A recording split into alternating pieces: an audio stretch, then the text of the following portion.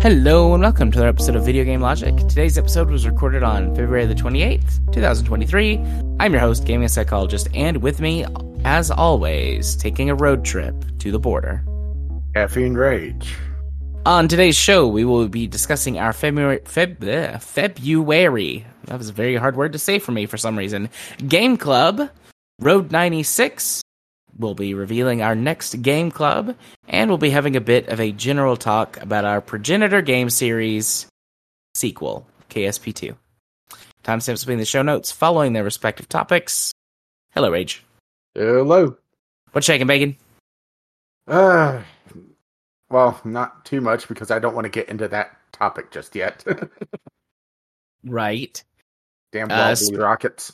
Yeah, I was going to say, spoiler alert, you were gifted a copy of KSP2. Yeah. Otherwise... Yeah, out of the blue, I do appreciate it from Amy.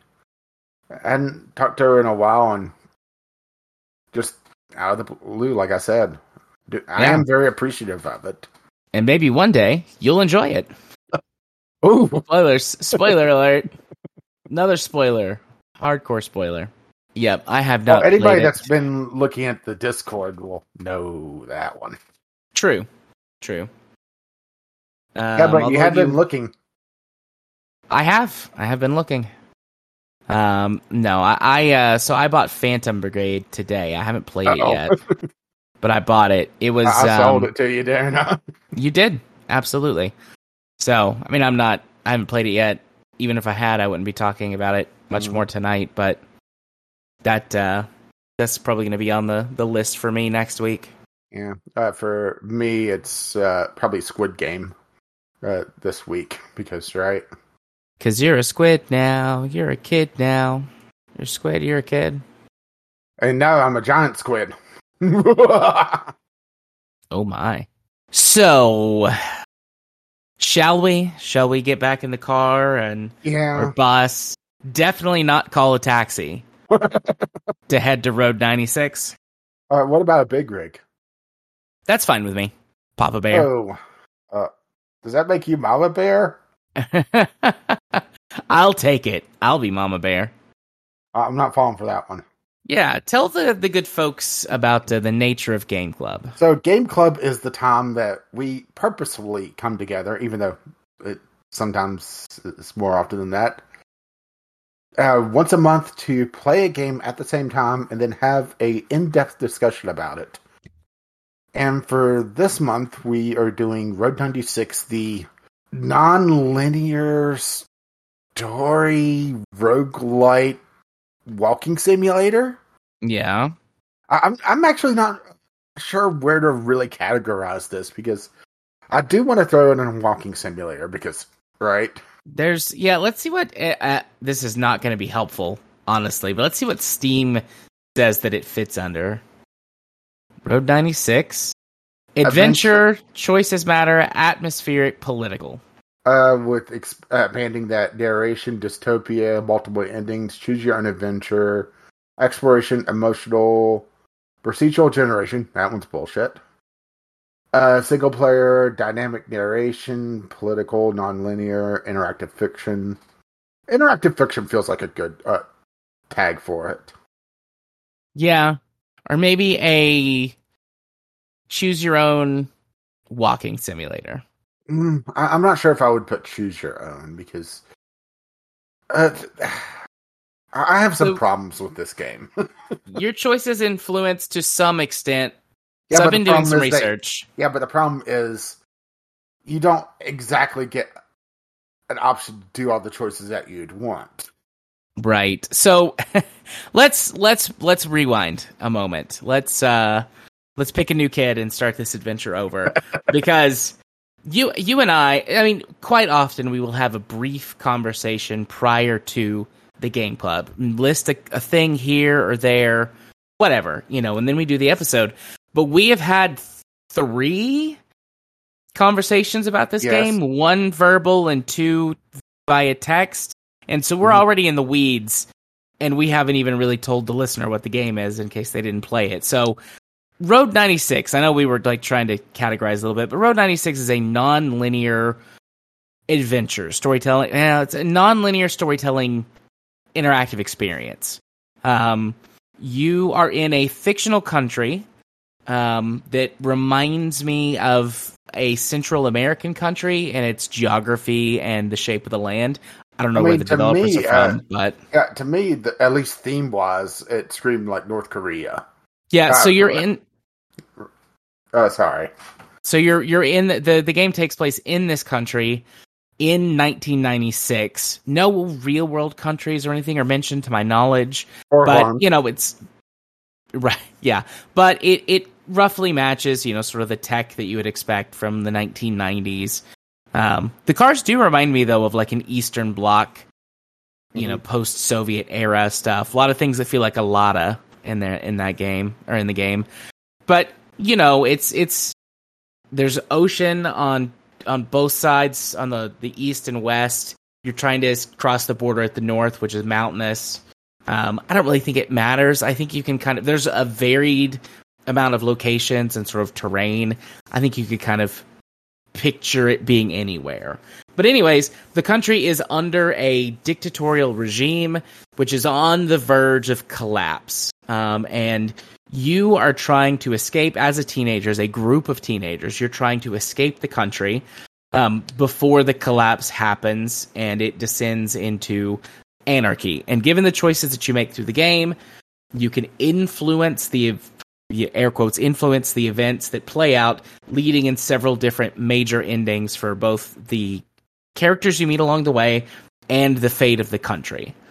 And that sounds like a really tall order and a lot of work to pay off. And ultimately, I think both of us feel like it does not pay off very well.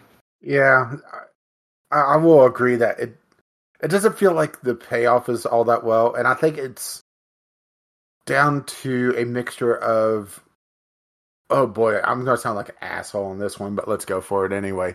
Writing quality along with just the medium that they're using here. Where, because it's technically not non-linear, it's more just a randomized, you're going to get a story with this character now. You may have a long time before you encounter encounter with that character, to the point that it kind of kills any momentum that the story would have. I mean, hell, I didn't beat a couple of the characters until late in my second run, which is pretty far. Now, when you say second run, do you mean second playthrough? Because each run, air quotes, is yeah. Go ahead. Okay, so I had 7 hitchhikers or kids or whatever. 5 made it. 1 was arrested, and 1 died at the wall. So, all right. Yes. So you have 7. Like each, I guess you could say playthrough, or each full go through of the story is 7 kids. Oh, actually, no. It depends on your choices. I did not know that. I also had 7. If you have several that dies early on, it will be more than 7. And that accounts for the long time skip at the very end of the game to give you time for more runs if needed. Because I did a little bit of digging myself, and essentially the only story that really matters to trigger in-game is Zoe's. Everyone else, it's kind of a side story, even though it's not really.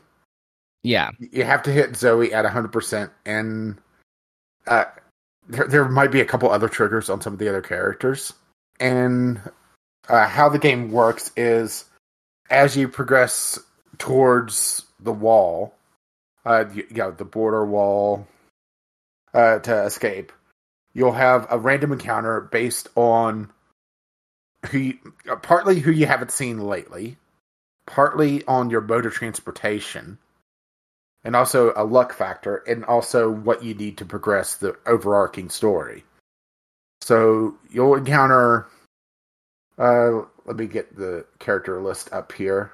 Yeah, there's 7. There's Zoe, Sonia, John, Alex, Stan and Mitch. Which count, they're always together, so they count Yeah. as, sort of one character from this standpoint. Fanny and Jared. Yep. And I'm in the game. yeah, Oh, yeah. no. Oh. If you didn't play it, you'll find out why that's my reaction, and then momentarily. Monkey's paw curls one finger. Yeah. And depending on your mode of transportation and whatever flags it needs to fall, you'll start encountering characters more regularly.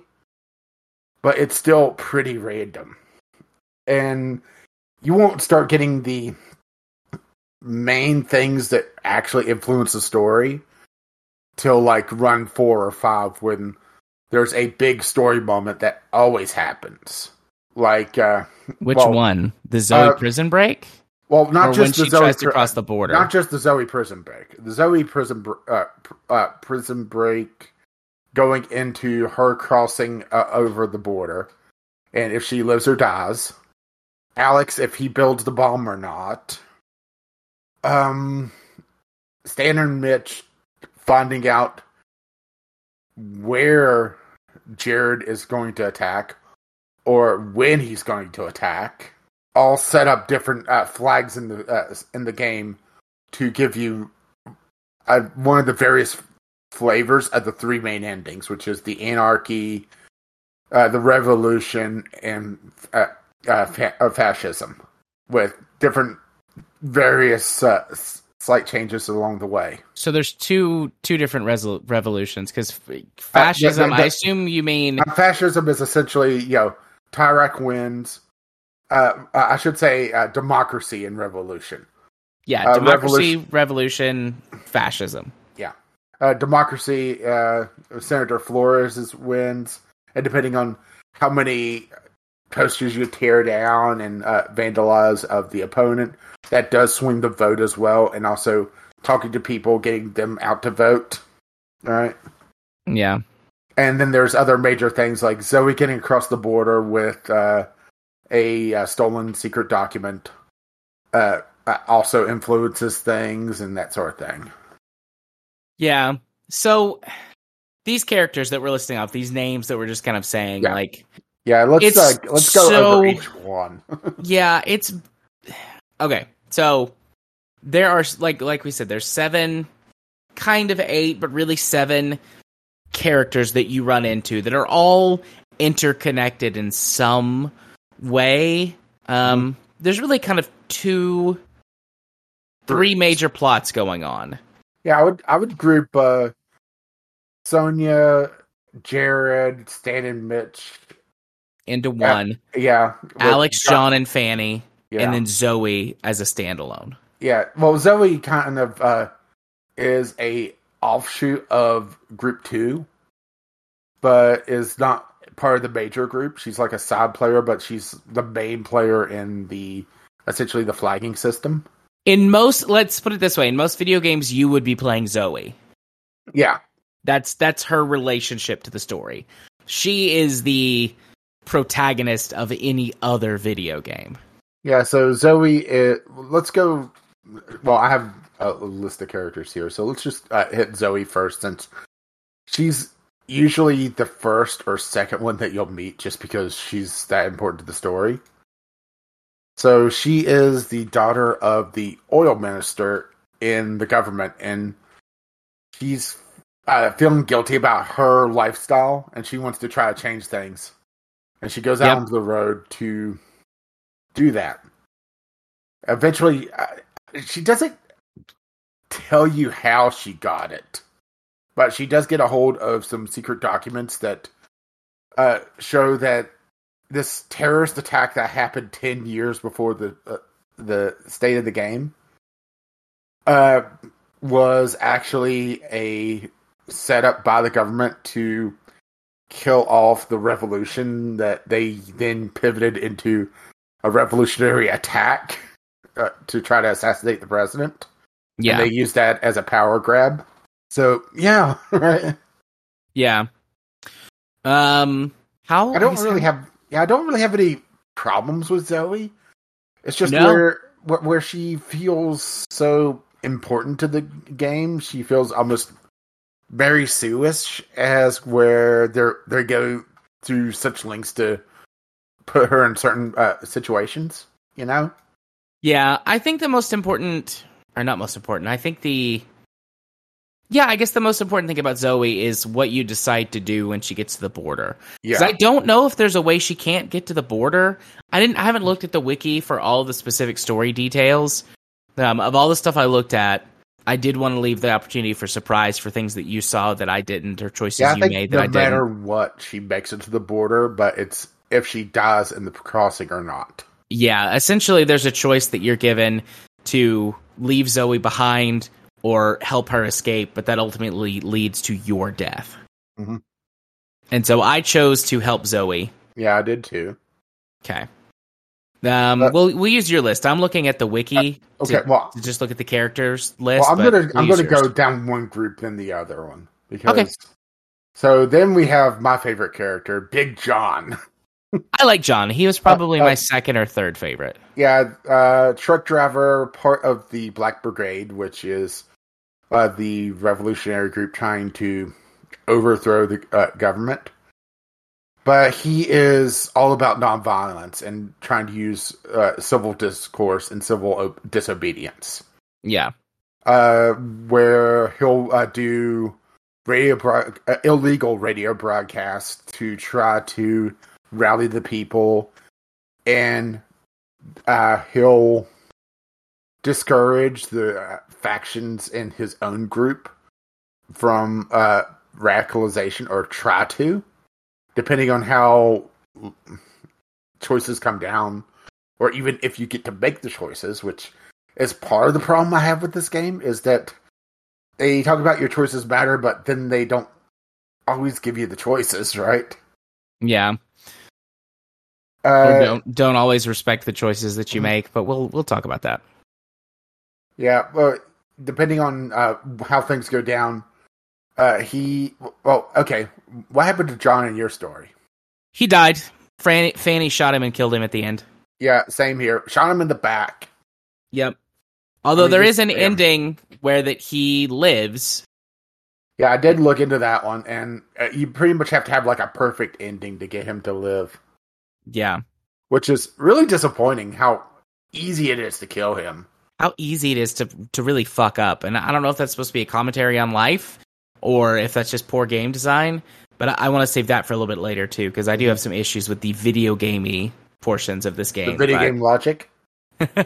Yeah. So yeah, that's John. He was present at the original terrorist attack, and that he lost his girlfriend at the time. Yep.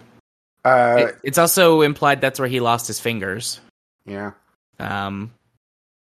But yes, and this is John's redemption, where that he's like, as you said, trying to influence them to do more civil disobedience as opposed to revolutionary, violent acts, potentially acts of terrorism. Yeah, the plan back in the day was a violent plan to try to kill Tyrak, essentially with the truck. Yeah.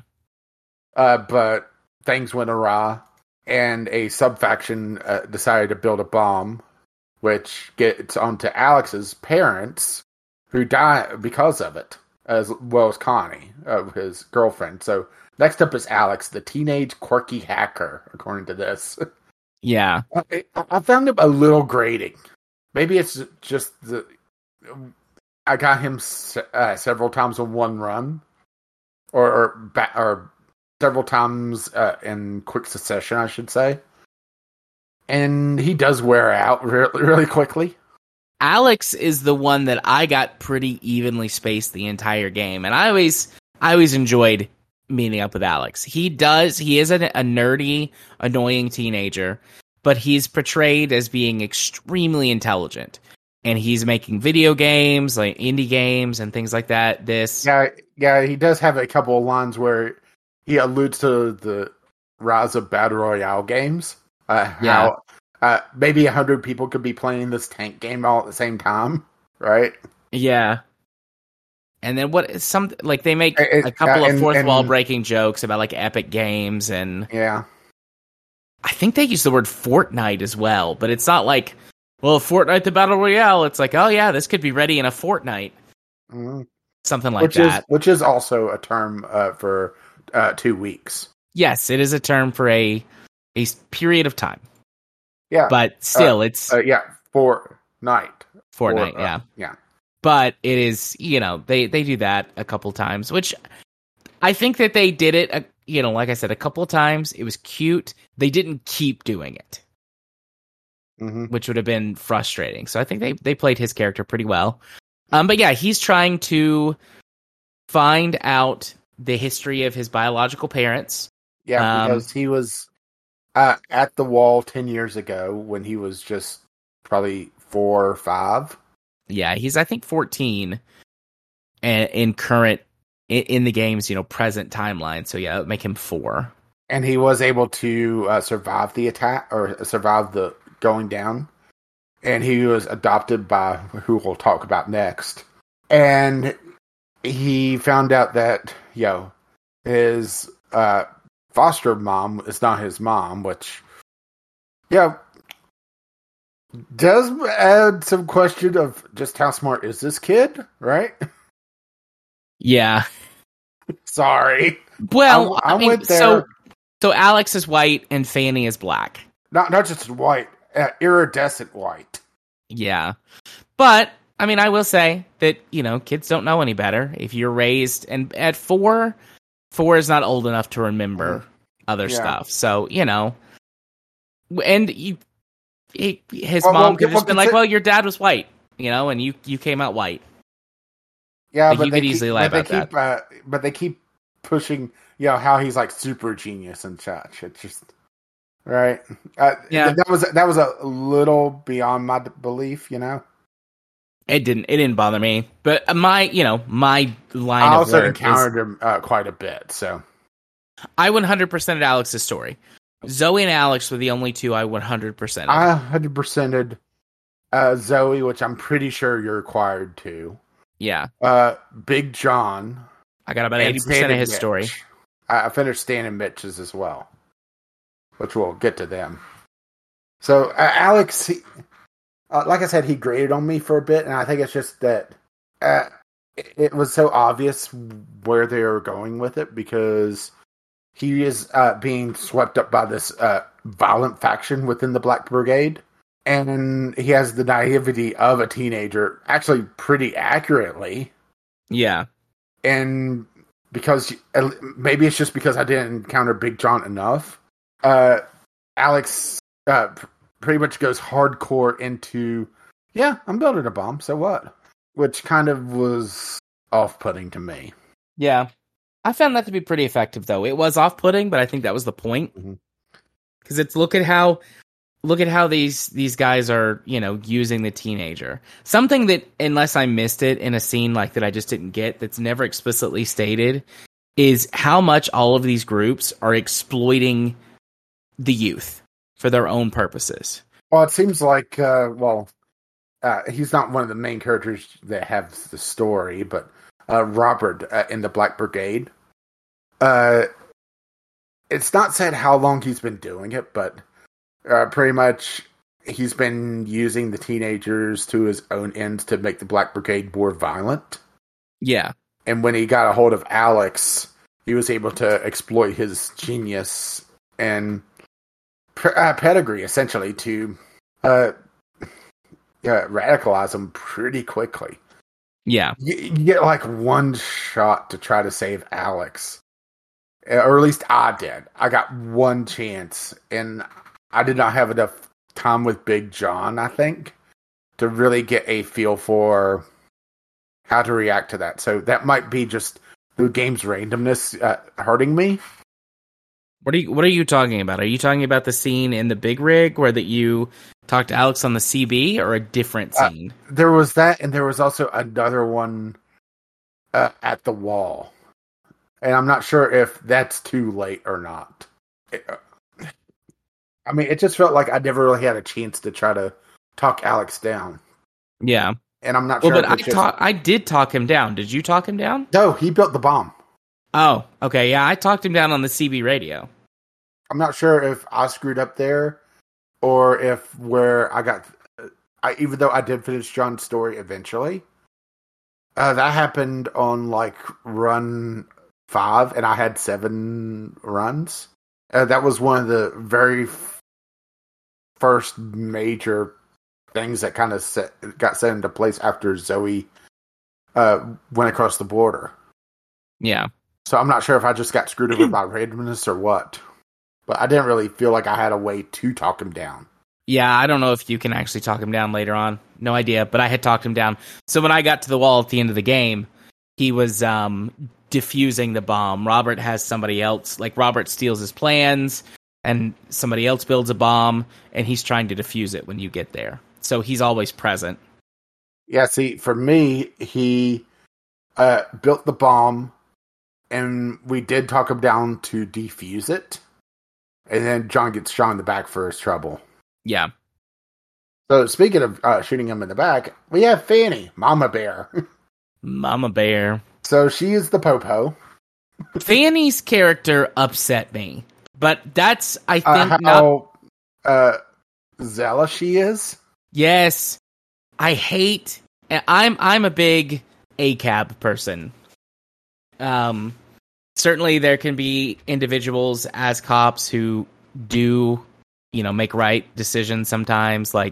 But ultimately, I do not like the police. It's very complicated. If you want to talk to me about it, I'd be happy to have a discussion and explain my views to anybody listening. But I do not like the police. I do not trust the police. I think they are an extension of the capitalist upper class and are not meant to protect and serve, except the rich. So her whole, no, I'm one of the good ones. I'm like, doubt. Press F to doubt. And that kind of thing happens several times. And there's a couple times where that she makes good decisions.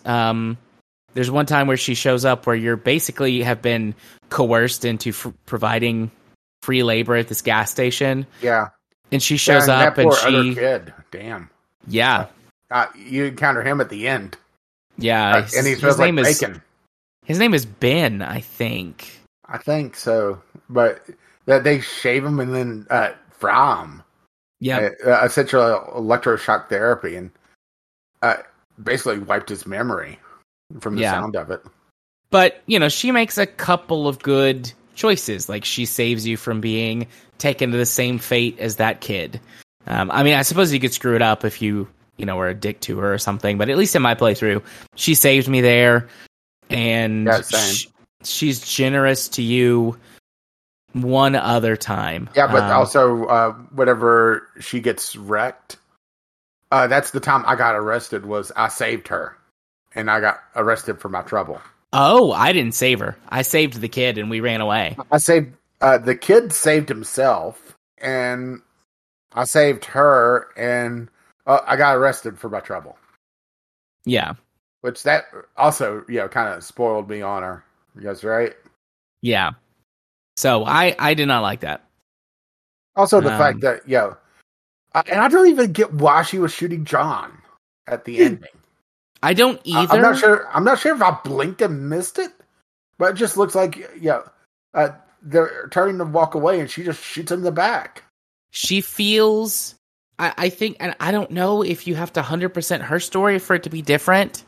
I have no idea how you prevent her from killing him. But I got her story was about 80% for mine too, so I missed 1 or 2 scenes with her. Yeah, I got her to about 80-ish% as well.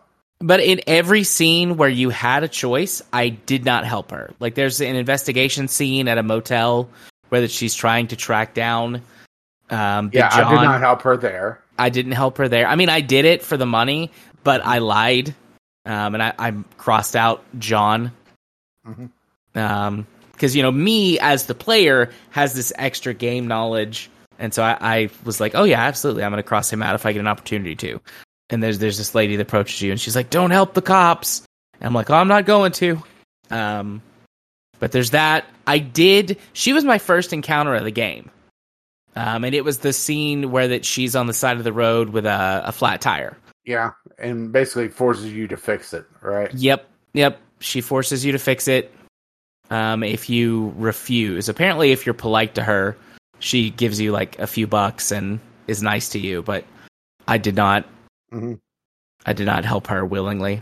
So, yeah, she's like, I'm one of the good ones, and it's like, I don't think so. Yeah, but the thing is that one of the good ones, especially in this, but kind of in general, is still supporting the corrupted system.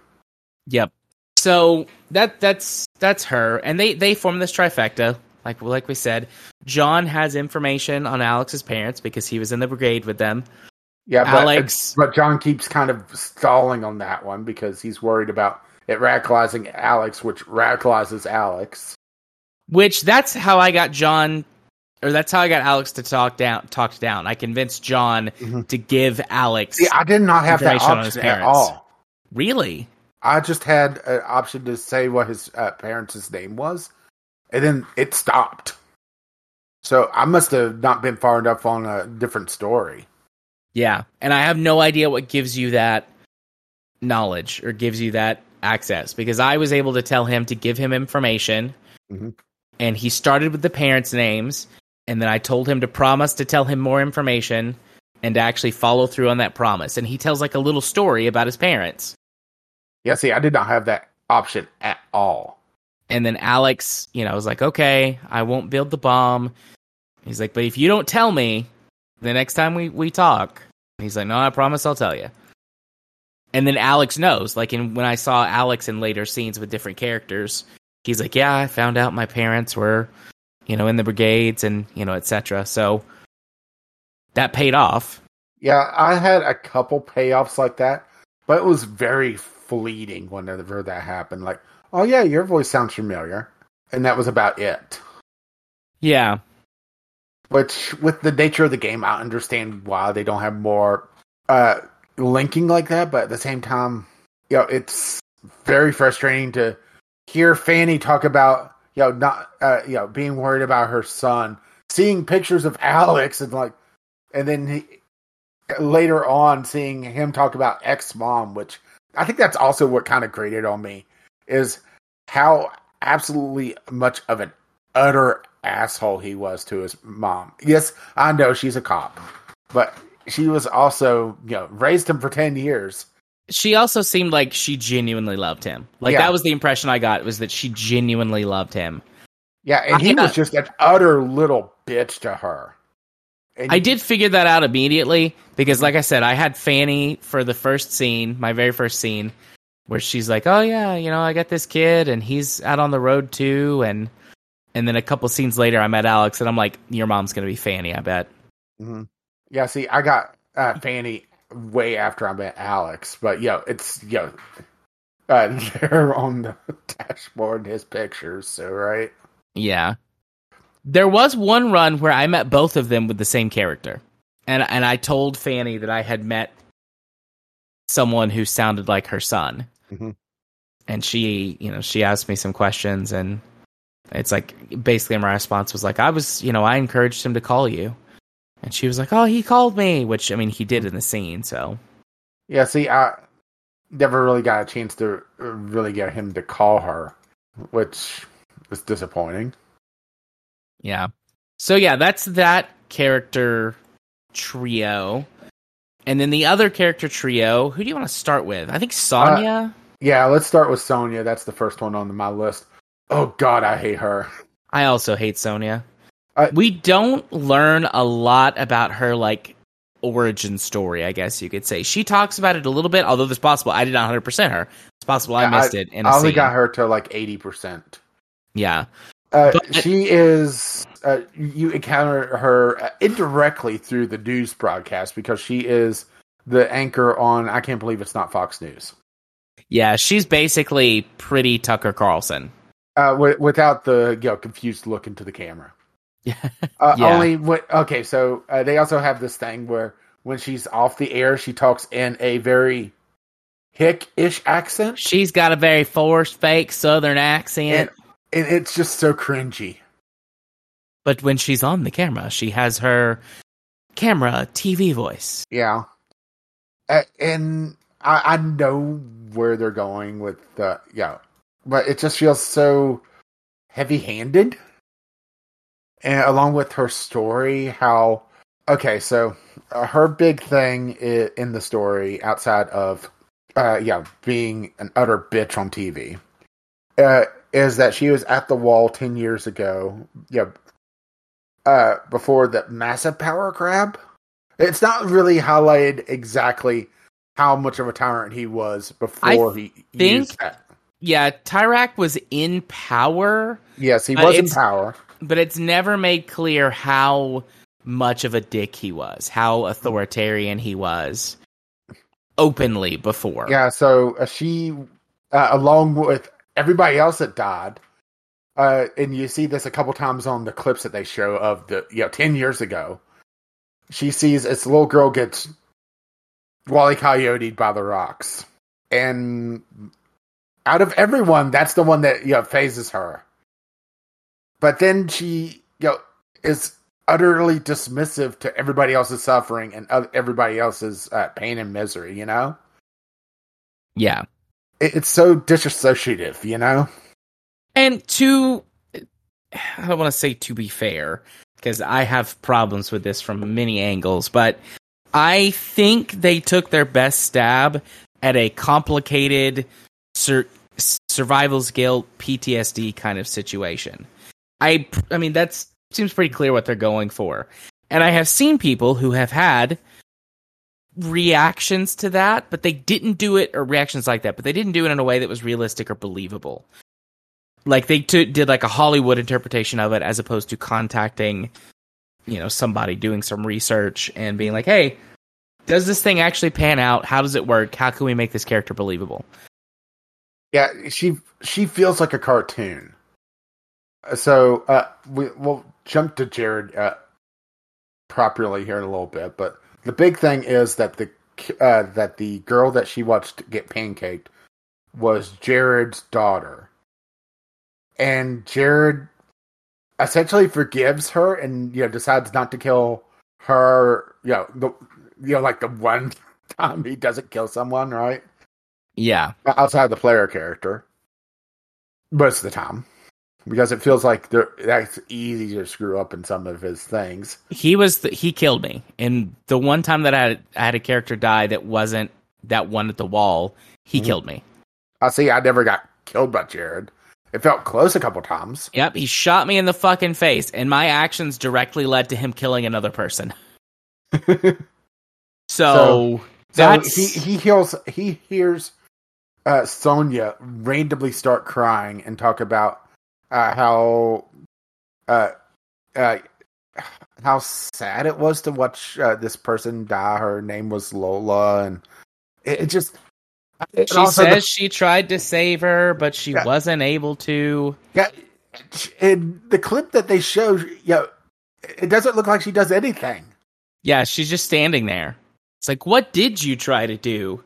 Well, I thought about it. Breathe the rocks away? Stare through them and melt them with your cold, dead eyes? Like, what was your plan? And the thing is that, okay, so her driver / bodyguard / hairdresser is absolutely infatuated with her. And she's willing to let him get killed for a news story, right? Yep, there's a scene where you wind up at a hotel where she's staying at, and she has baited some Black Brigade people to come meet with her bodyguard / et cetera, for information. And they figure out that it's a scam basically immediately, because Adam sucks at this. And they take him up to the roof, and they threaten to kill him because they spot you. Or like they know that he's wearing a wire or something. And they're like, if you don't give us the camera right now, we're going to kill him. And she's like, don't do it. Let him, keep the camera. It's the story. And I chucked the camera out the window. Yeah, same. I wasn't going to be responsible for his death. Even though kind of disappointed that I didn't just to see if he does get killed. Well, let's look. I've got the wiki pulled up. You keep talking while I look. Was that your last interaction with Sonya? That was my last interaction with Sonya, okay. Although I had several others with her. Okay, so the next one, so my timing with this was, you know, her being stone cold bitch, willing to sacrifice Adam. Then her randomly crying at the wall. Then her next interaction I got with her was her getting drunk in the back of her limo and having this like drug trip hallucination going on. And then she suddenly bitch mode again. It felt really odd. It felt almost like the whole thing with her in the back of the limo should have been far sooner. So you had a hint of, the survivor's guilt then, right? Which even then, just because of how the game is built, she's just going to be reset to her default character, the next time you see her, right? Yeah. Okay, so they don't kill Adam. They make you think that he dies. They push him off the roof, but it just breaks his legs. And looks like she blames you. Instead of taking the blame for trying to push you to let him die, she blames you and yells at you for it. And then Adam crawls up into the room and she insults him for being bad at being a spy. That's I see. Okay, I see. Because if you get this before some of the other stuff where Adam is really important in terms of her stories, I could see why it would be hard if he died. But this game is not prepared to honor your actions, and we'll get to that. But this is another example of that because the game fucks up nonlinear storytelling. But we'll get there. So while we're on Sonya, let's go ahead and jump to Jared since we mentioned him. So Jared is the creepiest motherfucker in this game. He'll pop up pretty much anytime you call the taxi. And he's a chain-smoking drunk who wants to essentially kill everyone. He blames both Sonya for whatever reason and the Black Brigades for his daughter's death. And he's on a murderous rampage across the countryside to get his revenge. And he gets off pretty much scot-free no matter what ending you get. Yeah. Jared is interesting. They play that cold psychopath type of behavior much closer to the DSM, the actual sort of diagnosis of psychopathy or sociopathy, than I was really surprised because he's just so unpredictable, and sometimes things that you do will set him off, and sometimes they won't. Okay, so there's a scene where that you run into him at a hotel. A lot of things happen at hotels. Yeah. And you go to this hotel, you ask for a room, etc., and you go to sleep for the night. And you wake up and he's sitting there. You wake up and he's sitting there, and he's got a dead body in the closet. You find out he has you hide in the closet, dead body. He wants to dispose of the body. And then the hotel manager comes while he's disposing of the body. There's a couple other little things in between here and there, but basically he's in the bathroom disposing of the body. You go to leave, and the hotel manager pops up, and he comes out with the gun, and he points the gun at you. He's hiding behind the door. And if you convince the hotel manager to leave, then, you're fine, and you have 60 seconds to just leave the hotel. Mm-hmm. But if you leave the hotel, and you run over to the manager, which I did this, you run over to the manager, and you tell him that the serial killer's here, call the cops. He pops up out of nowhere, shoots the hotel manager dead. And he yells at you. He's like, "This is your fault." And my response was, confused, "It's my fault?" ? And he goes, "Oh." No, he goes, "Oh, wait. Yeah, it is your fault. You're right. You're not mad? Okay, well, I guess I'll let you go then." And he just lets you go. Now, I don't know what happens if you stick around. I left immediately because I didn't want to have him kill two of my characters. Yeah, I was not. Jared was the character that I did not fuck around with. I honestly did not call taxis because he felt like he was going to end a run very easily. So I just did not want to mess with that. Yeah. But they'll still throw you in with them anyway, because, right? Yeah. So there are, I think, 3 taxi scenes with him. And then there are 3 or 4 other scenes that you can just run into randomly. Because the hotel, I had stolen a car and stopped at the hotel. Mm-hmm. I ran into him at a trailer park. That was the first encounter of one of my runs. It spawned me at this trailer park where I ran into him. Then there's another encounter with him that is out on the road. So I had stolen a car. It's another time I had stolen a car, and he's just standing in the middle of the highway, and you nearly run him over.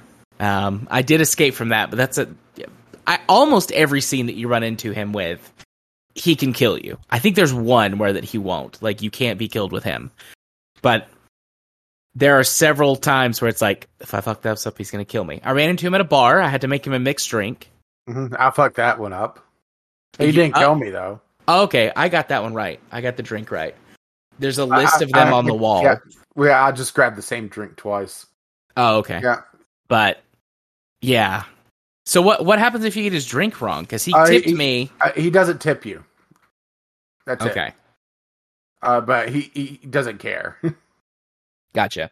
Yeah, I think I like this character in our previous game club with them. Because I just found out something. What? He was in Disco Elysium. Who is he in Disco Elysium? The reptilian brain. Oh. And also the horrific necktie. Oh, that's different. I mean, he's a voice actor. Of course, obviously, he's got a range, but I hear the reptilian brain in my head. I hear the similarity. I don't hear it with the tie, but anyways, yeah. So I liked Jared. Jared, he's terrified. Like, I didn't like him as a person, right? But I liked his character. Because, again, kind of like with Alex and kind of like with Sonya, like, I can identify aspects of characters that I have, or of people that I've worked with in real life. And I have worked with a couple of people like this dude. And I was like, okay, you got it right on this one. I don't know why you get right on these other ones, but you got it right on this one. As a character, I liked him. But yeah, I do like him as a character, but also as kind of this force of uncertainty in the game. I did not like him because, these runs can take a while if you start exploring. Yeah. So I just did not want to encounter him and get shot in the face like you did. Yeah. So let's see. It was watching the Lola tape. Did you have that encounter with him? Actually, no, I did not have a Lola tape. That was one of the taxi cab rides. He obviously he picks you up in the cab and you're driving down the road. You engage in some conversation with him, and he shows you that he's got a portable VCR, very high tech for 1996. Yeah. But he shows you that he's got a portable VCR, and then there's some car trouble. Trouble with the taxi. So he pulls over to the side of the road. He's fixing the taxi, and you have an opportunity to lean into the front seat of the cab and look at his tapes. And you can put one in and you can watch it. Uh-oh. And there's two tapes. One of them is labeled Lola, and the other one is labeled something pineapple. And so I put Lola in because I had, at that point in the story, I hadn't gotten her name. I didn't know who she was. So I put the Lola tape in, and it's footage from the explosion and the avalanche. And when he comes back, he's like, so which one of my tapes did you put in? Like, he's looking at the VCR. It's like, did you touch my tapes? The VCR is hot. You were watching one. Which one were you watching? And he has said multiple times, like, he hates liars. If he finds out you're lying to him, like, bad things are going to happen. So I told him which tape it was.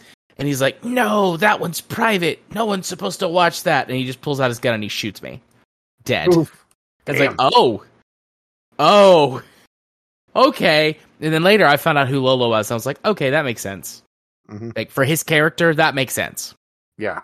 So then after that, because it also gives you an opportunity to leave when the taxi has car trouble. And I'm like, well, this guy's weird, but I haven't seen him. This was the second encounter I had with him, because the first encounter, when you're at the trailer park, you have a baseball bat and you smash a brigade radio tower, and he tells you has a daughter and she likes dinosaurs, and it's possible. That's one of the last encounters I had with him. That was my first encounter with him. But then he just tells you to leave. Like, you sit down with him afterwards, you have a drink, and then he tells you to leave because he gets angry. He's like, "Leave, kid." So you run away. So I was like, well, he's crazy, but I don't know anything about him killing people yet. And then he just unceremoniously shoots you, because I'm like, well, I don't want to lie to him. Mm-hmm. I don't want to make him mad. If I'm honest with me, he'll just let him go. But you do have an opportunity to leave, get out of the cab and leave, and I didn't do that. Yeah, I think when that popped up, I may have just left, because by that point, it was already known that he was cuckoo for Cocoa Puffs. So, did you get the other taxi encounter where he's got a dead guy in the trunk? Yeah, I did get that one, and I also got the one where he had the live guy in the trunk. Yeah, boy howdy, he kills a lot of people. Yeah, but he got a nice beach vacation in the end. But so that leaves us with Stan and Mitch. Yeah. Stan and Mitch. Our lovable nut jobs, right? Yeah, they're the comic relief for the whole thing. They're a pair of criminals who happen to be Sonya's big brothers, but you don't learn that until... I mean, pretty much as soon as I heard Sonya's real voice, I thought, oh, they're going to be related. I didn't think sister at first, because, right, but... I did not put that one together. I did not see that coming. As soon as there was such a heavy accent, it was pretty apparent to me that Stan and Mitch were attached. Yeah. So they're on essentially a robbery spree, robbing pretty much anything they can, for whatever reason. And they're also trying to put together who is sending Sonya these threatening letters that's been going on for 10 years now. And they've been getting more and more explicit. Yeah. And they're trying to stop Jared. And in my game, they didn't figure out where he was going to attack, but they figured out when. So one of the last encounters I had with them was them taking a lot of Jared's notes.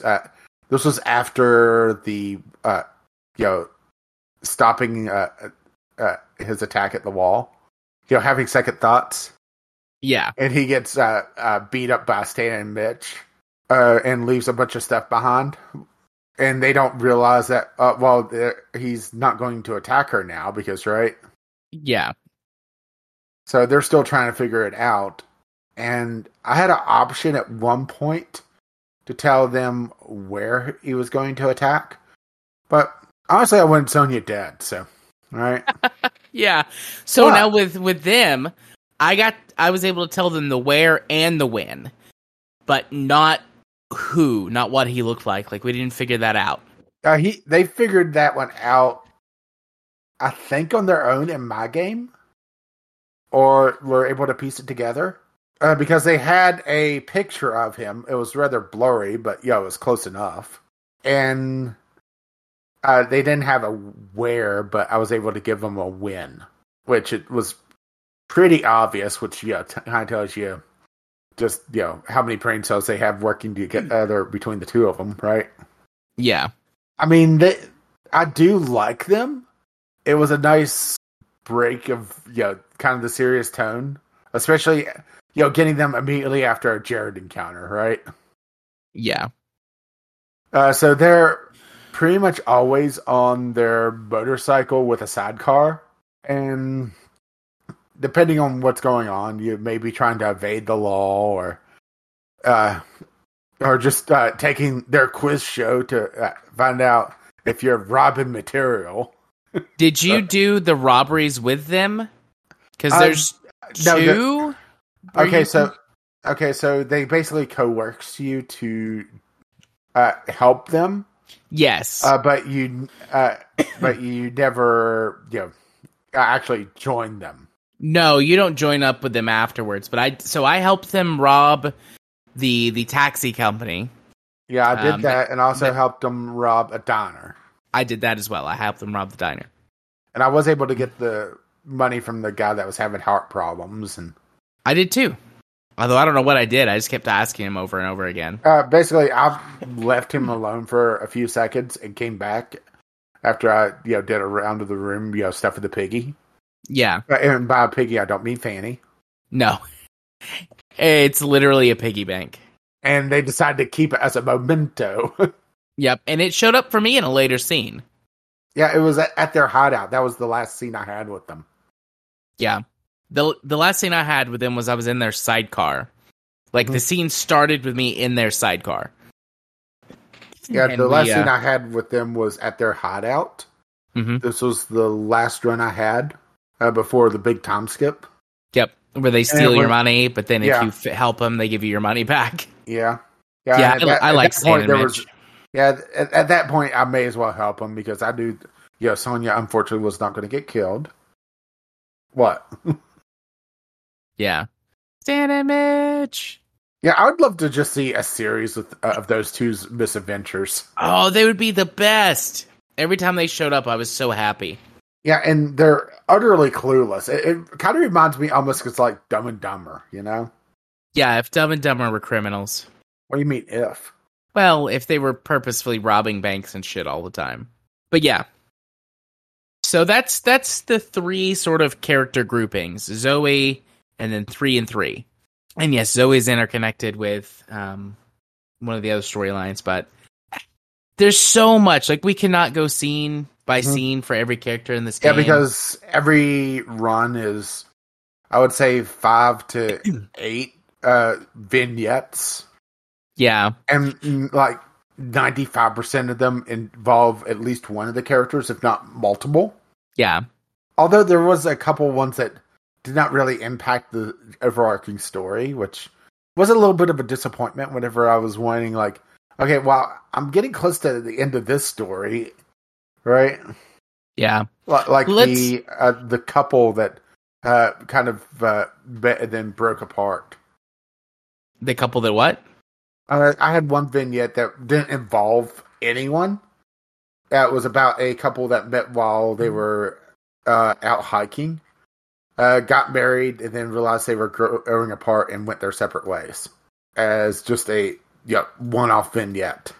I did not get that. Yeah, it felt weird that it was this one, one-off thing. And I also had like a ghost story show up as well. I did not get a ghost story. So it was an abandoned diner. And I had an option to immediately just leave.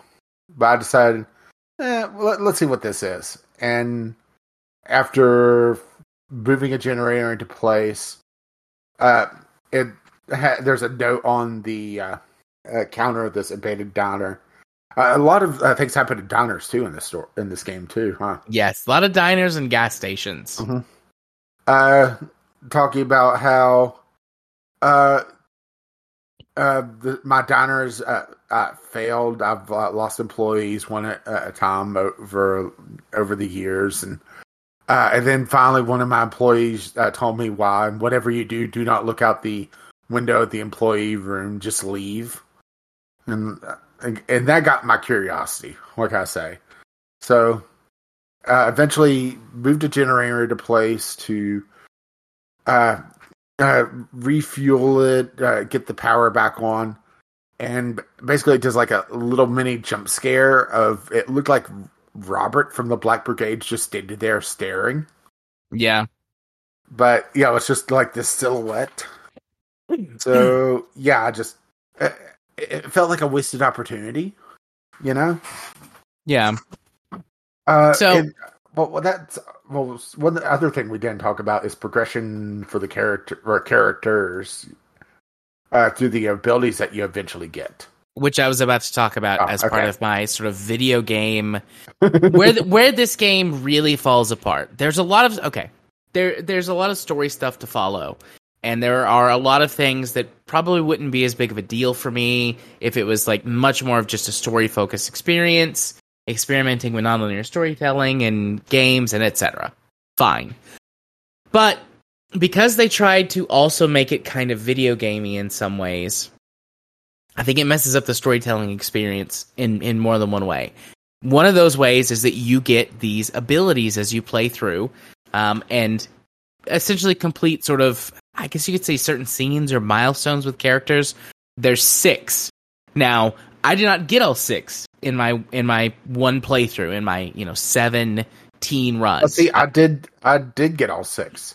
I got 5 of them. I got the lockpicking. Okay, so here's what they are. They're lockpicking, Lucky Star, Cleverness, a government pass, Omen Vitality, and hacking. Lockpicking you get from Stan and Mitch if you do the taxi or the cab, or, for completing the cab heist thing. Yeah. Lucky Star you get from Sonia, from the there's a scene where that you help her film a speech that the oil minister is giving because her cameraman didn't show up or quit his job or something. Yeah, so there was a lot of pictures of asses there. And then there was Sonia. Yeah. Then you get Cleverness, which you get that from Jared if you survive one of his encounters where he can kill you.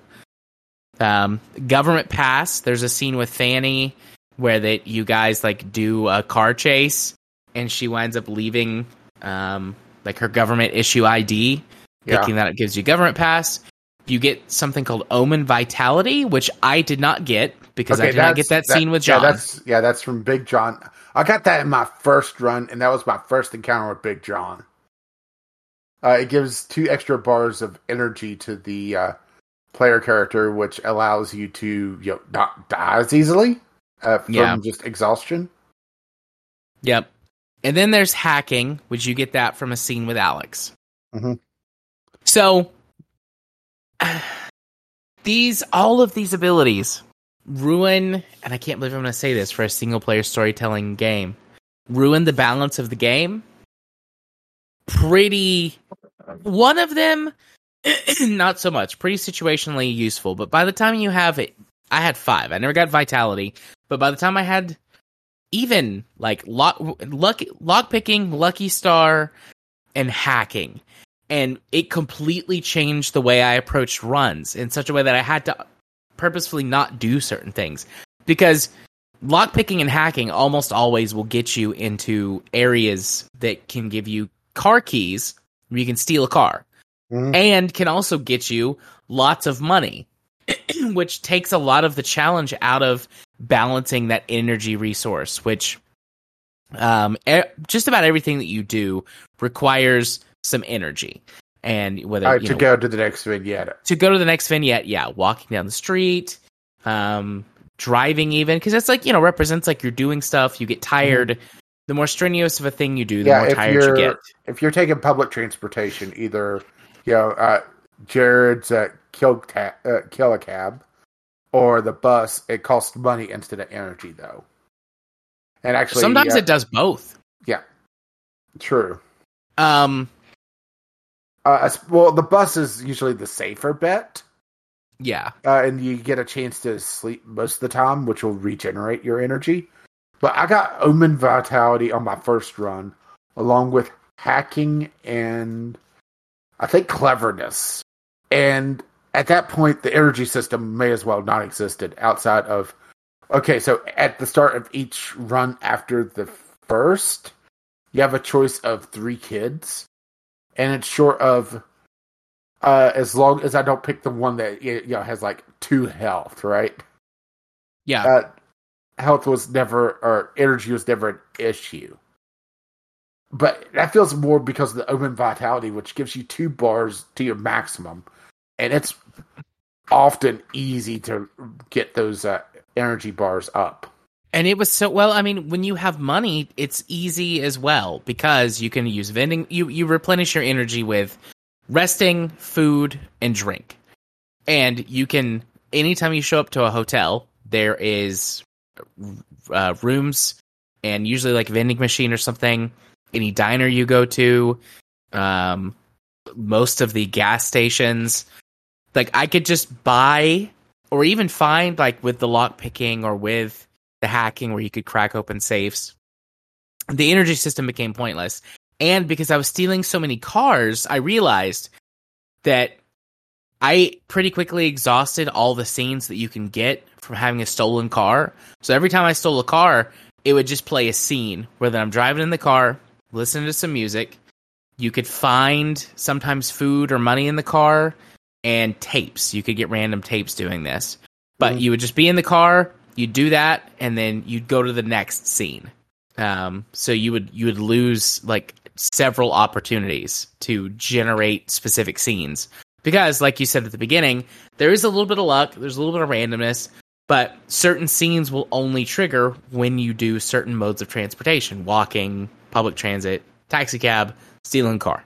And so I had to just completely change the way I was approaching the game, because I was regularly, every kid was having $100 to $150 every time I got to the cave.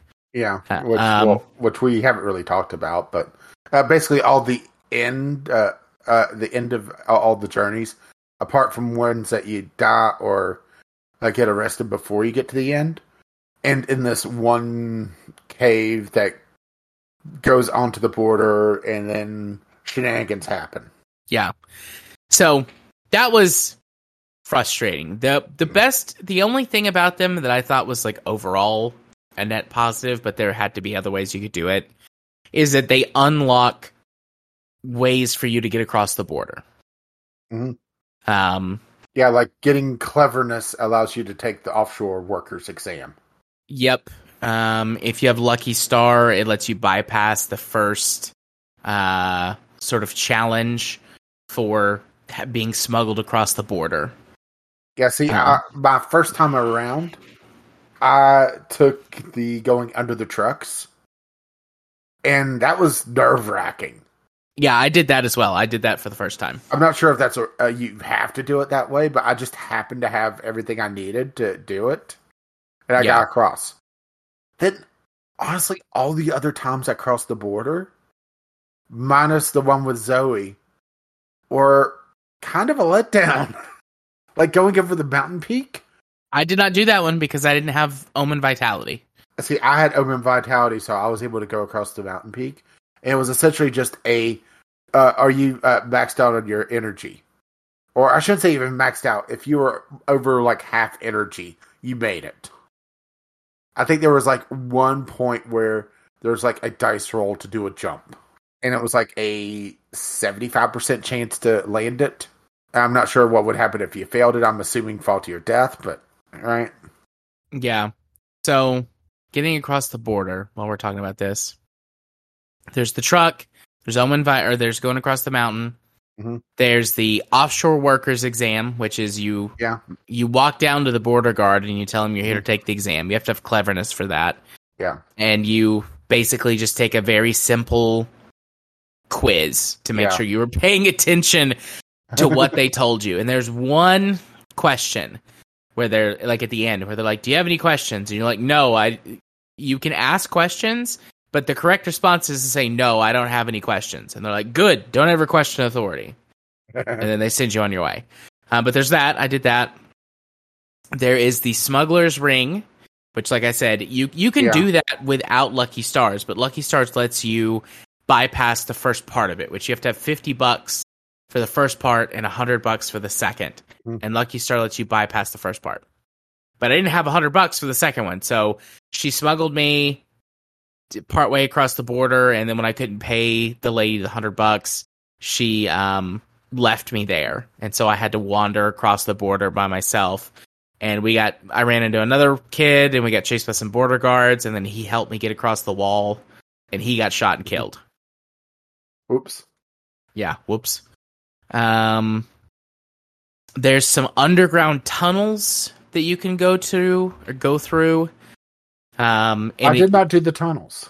You have to have lockpicking or hacking for that one. I don't remember the tunnel. If you have both, the tunnel is a breeze, but you have to have at least one of them to start the tunnel. But I went through the underground tunnel, because you can either hack the door open or you can pick the lock. And then once you get inside, if you have both methods, then you essentially can go through the tunnel. You meet this guy who's trying to help his kids smuggle his kids across the border. And then you get to a security room. And you actually might not be able to do it if you don't have both. You have to hack a door, and then you have to escape, and you have you can pick a lock, which lets you just get away. Otherwise, I think they chase you. But I did that, and then you can walk down. I didn't do this one, so I don't know exactly how it works, but I had a couple of characters tell me, like, oh yeah, if you just walk down to the border guard, if you can bribe them or sweet talk them, they'll just let you cross. But I never tried to do that, so I don't know. Yeah, I didn't try that one. I'm trying to think of what other ones I did, because it kind of all blurs together, honestly. Mm-hmm. See, so I'm trying to find it on here, because supposedly there's a breakdown on this site, but I don't see it. I did leave money for other people as well, occasionally. I did that every time after the first couple of runs. Like I said, I would get to the end of the run, and I would have $150. Yeah. And there's a guy that sells food and drink just before you go to cross the border. Mm-hmm. So if I happen to get there and not have max energy, I'd keep enough to buy those two things. I mean, honestly, once you got a couple of abilities, it almost felt like, unless the game just dicks you over with your choices. Yeah. Right?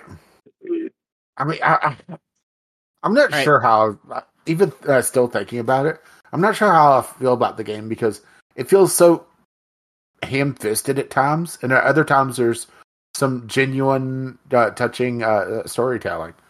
Hearing John being very apprehensive about letting his guard down, especially to a cop, right? Never mind the fact that, right? It's the fact that he's been hurt quite a bit, and Ito's things are about to come to a head, one way or another, right? Yeah. So just looking at these, that's actually all of them. There's okay. All of the border crossings. That's all of them. That you actually can't. So what I was saying must have been them referring to taking the exam, because there's the smuggler, which I mentioned. I did sneaking out of the back of a truck, crossing the mountain, doing the exam, and then the tunnels, and then escaping with Zoe if you choose to escape instead of helping Zoe escape. Yeah, Zoe is a special case, so I did do Zoe, so I did not do the tunnels. Yeah. So that's the one I did not get.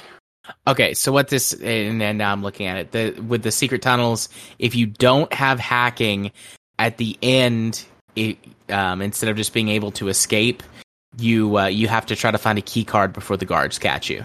Oh, fun, right? Yeah. And it looks like if you leave Zoe to die, the secret documents are still smuggled out of the country.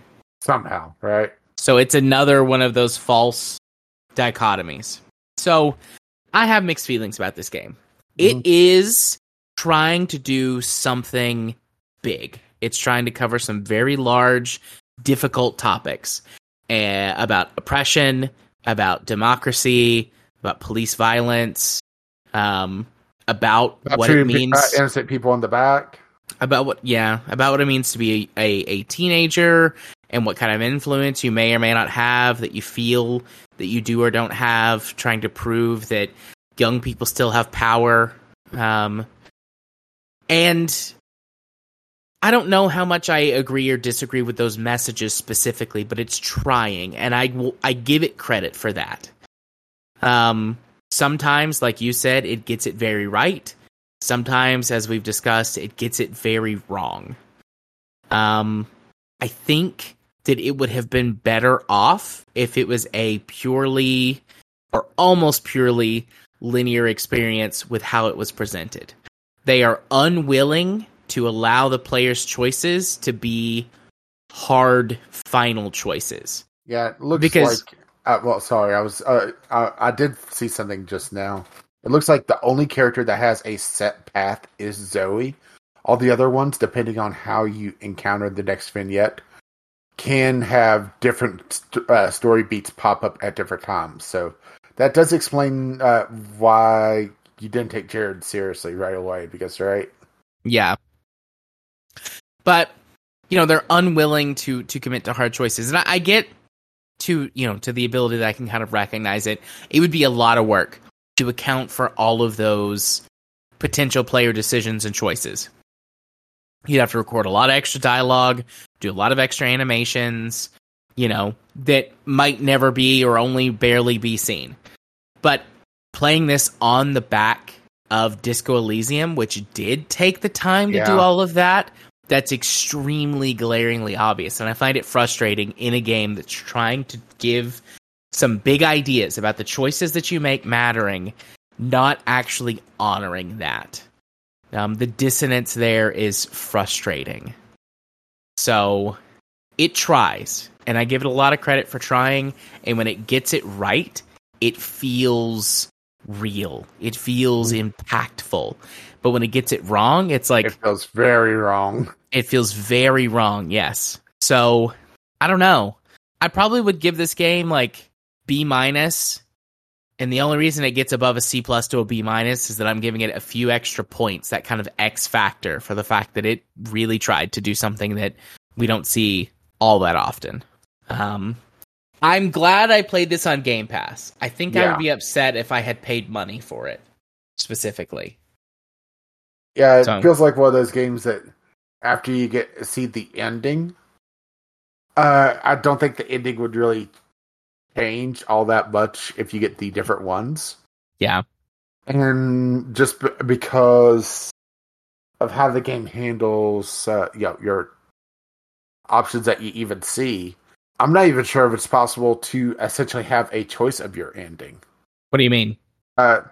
If you could even impact enough to... okay, I should take that back. I think you have enough impact on seeing the different 3 primary flavors, but seeing have enough impact to feel like you had, or have enough interactions with the different characters to feel like you had an impact in the overarching story.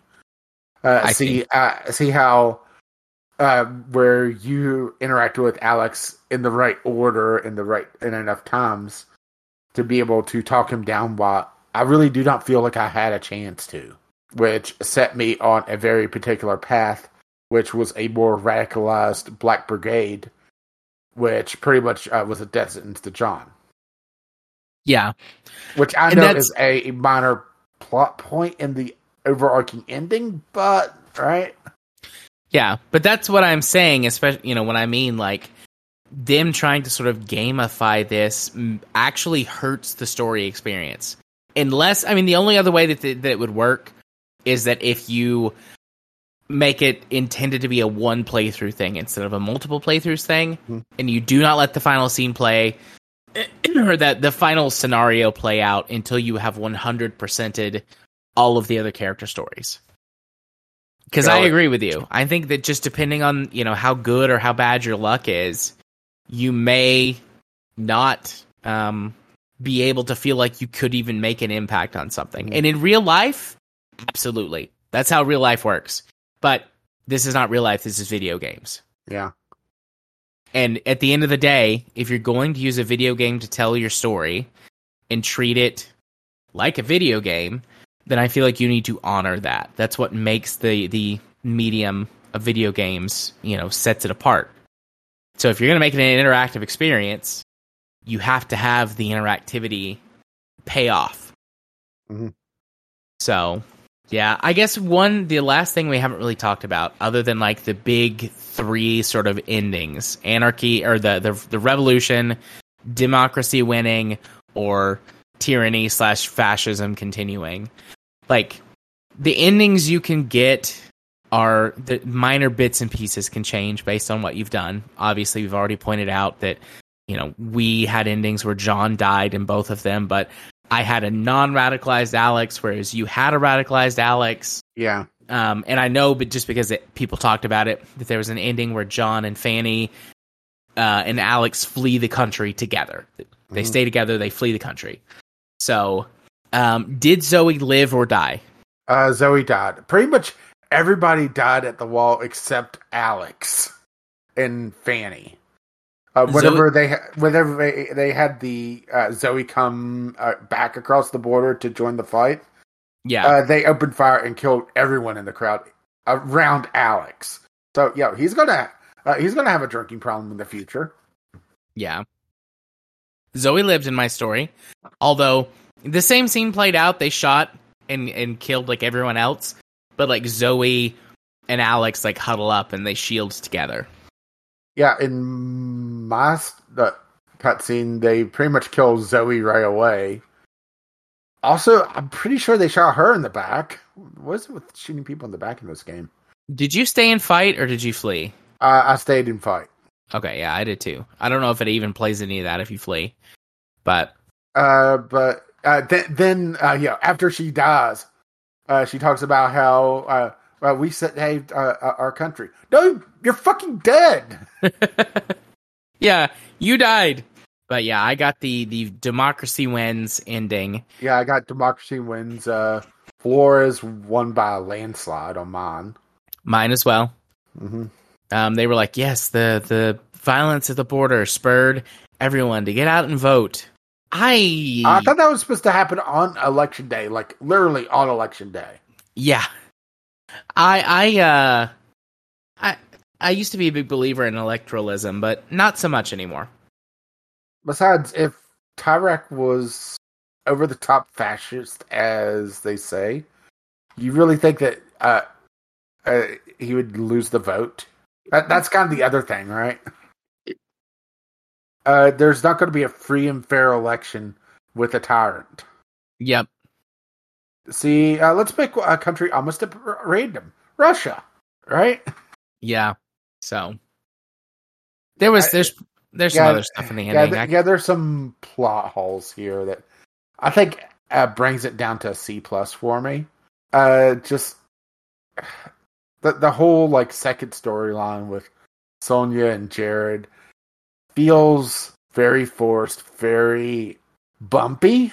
I'm not sure if it's just because I did not have enough encounters with Jared, or I mean, I finished with Stan and Mitch, but I did finish that after the stand down, which I'm not sure how I'd be able to do that otherwise, right? Yeah. Their story feels superfluous. Sam and Mitch, Sonya, Jared. Their intertangling story feels superfluous. I don't know if they were like, no, we gotta have some comical relief. We gotta have this these two wacky guys and their dipshit sister who's a classist, racist, and like the serial killer. Like, let those ideas go. Flush out the other stuff more, or just trim the game up. Tighten the game up. Or even if you needed some comic relief to kind of break things up, make them just the added thing and not have tied into this other second B story.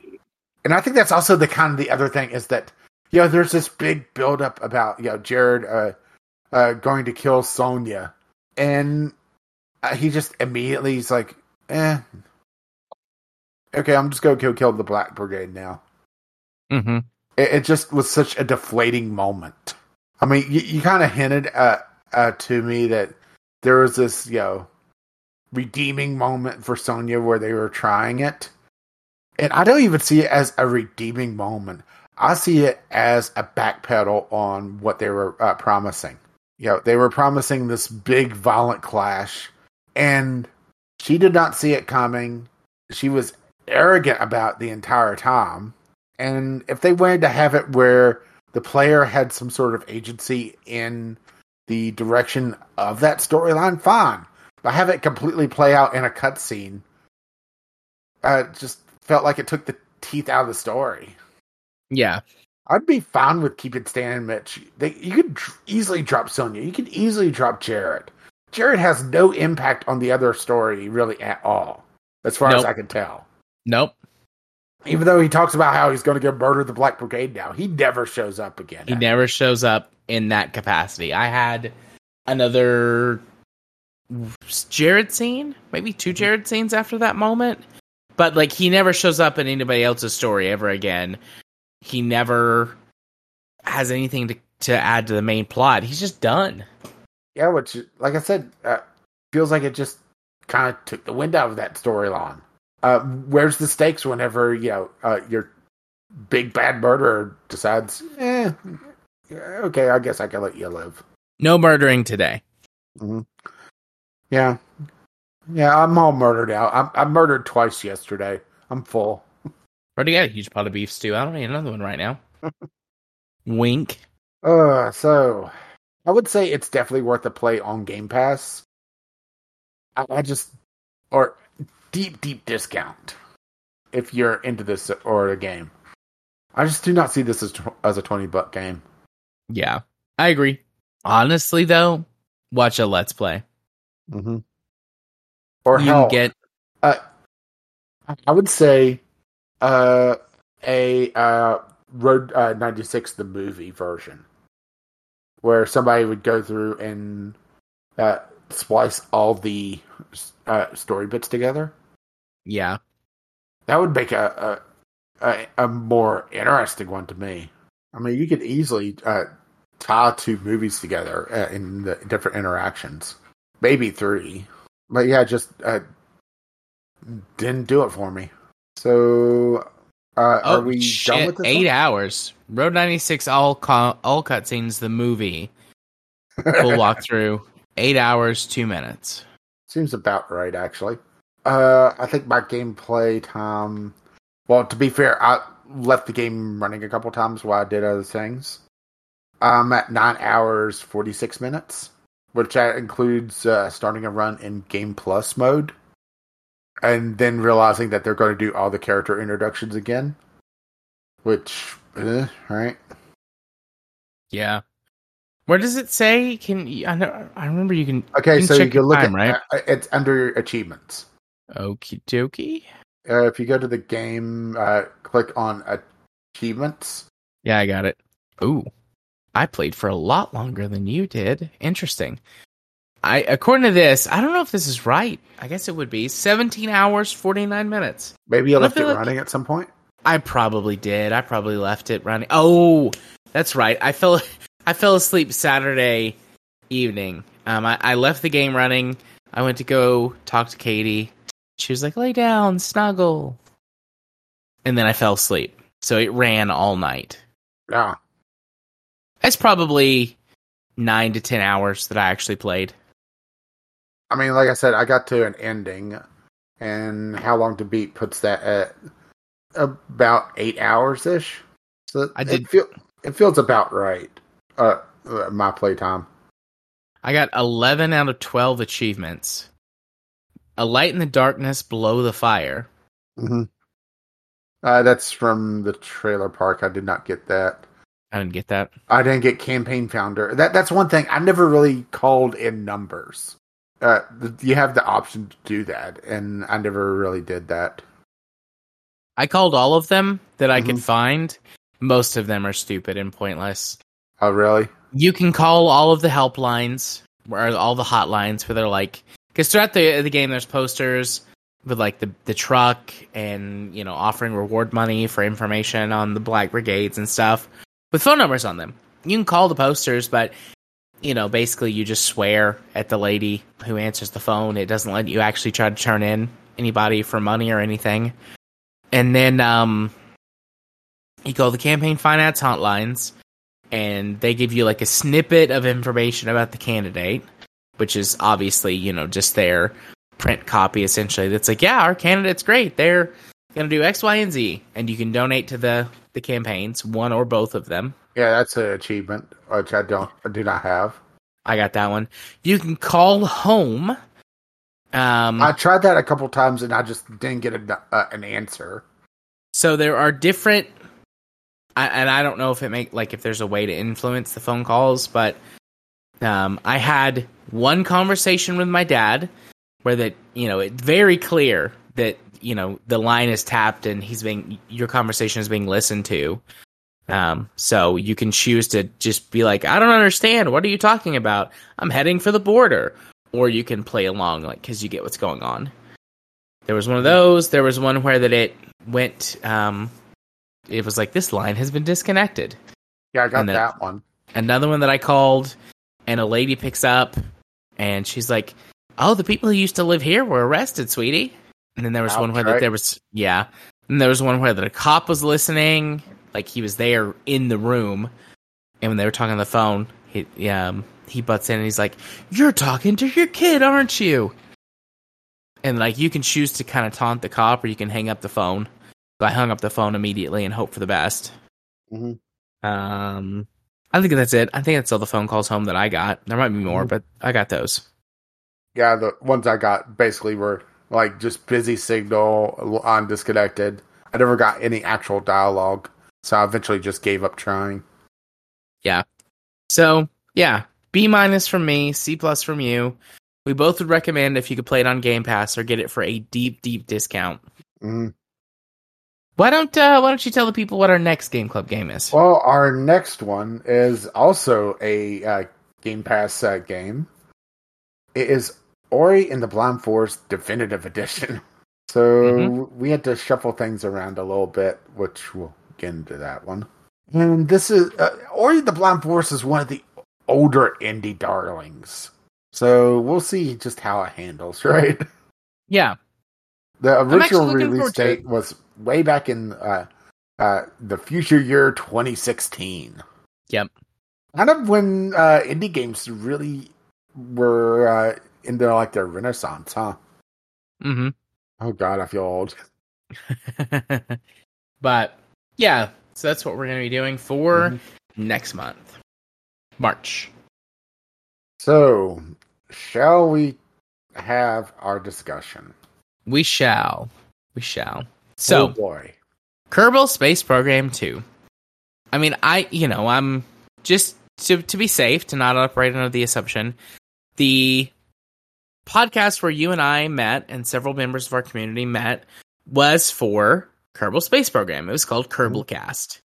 And we were contributors to the show, and we built little communities outside of it. And then when that show went belly up, we started doing Video Game Logic. Yeah, I'm running under the assumption that Taylor Swift got a hold of Biff. Yeah, but we started doing this show. Or Biff's hiding from Taylor Swift. Could be both. He could have got her, or she could have got him, and then he escaped, and now he's hiding. He's locked in the basement. But so yeah, we all met kind of through this other podcast, but it was about the video game Kerbal Space Program. And you and I love KSP. We've played KSP, modded, unmodded, hundreds of hours apiece, maybe even into 1,000 or more territory for you. Mm-hmm.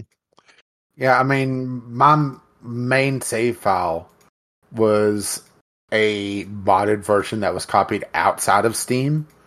So I have 300 some hours in Steam, and my main save file does not contribute to that at all.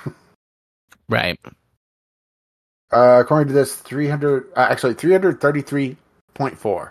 So I easily, it would be, well, it's already one of my top games, but it would easily be in like the top 3 playtime wise.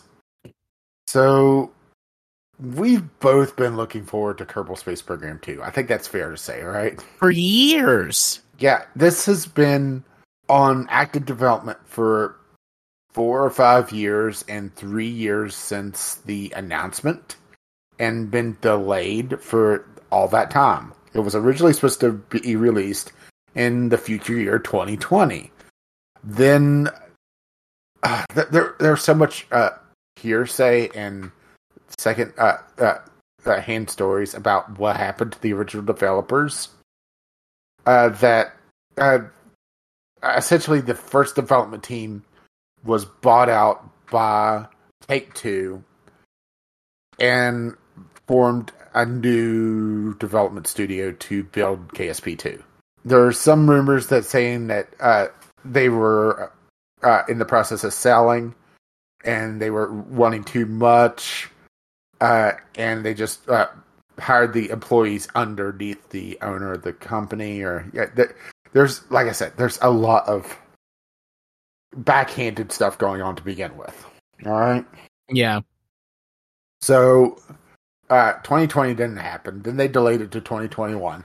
2021 did not happen. Delayed it again to late 2022.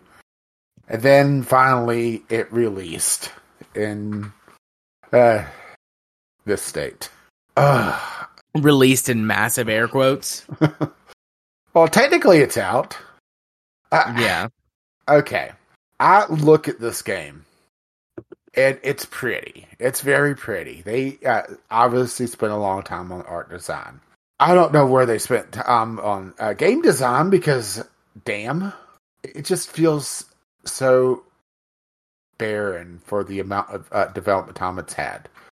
Now, there have been some possible data mining going into this game, showing that there's a lot more systems partially built into the game and just disabled and not fully fleshed out. The Kerbal Space Program subreddit has been doing some deep dives into the code, showing like there's a partial model of an Orion engine. And for those who don't know, that's a rocket engine that uses nuclear bombs to push it. You see it actually in the trailer. There's hints that the colonization system is partly coded and partly working. There's already hooks built in for the multiplayer systems. There's stuff here and there, but they decided to do like this vertical slice and cut out everything and just do sandbox mode. And it feels insulting at the price that they do it at. Yeah. It feels like just an utter insult. And yes, I know. I had a friend send this to me. But that doesn't mean I can't just take a look at the price and go, damn, right? Yeah. I am just thinking for a moment. There were a couple videos that I watched that you had sent to me. Yeah. There are a lot. I tried to balance it out because there's a lot of videos out there criticizing it.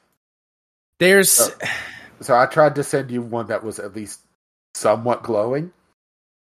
Having not played it, there's only so much that I can comment on from what I've seen. Now, I believe that these things are true, the things that I've seen, and obviously you and I have discussed a bunch of stuff about this already, but it's just, it would be one thing if KSP2 released basically exactly how KSP1 was when it finished development.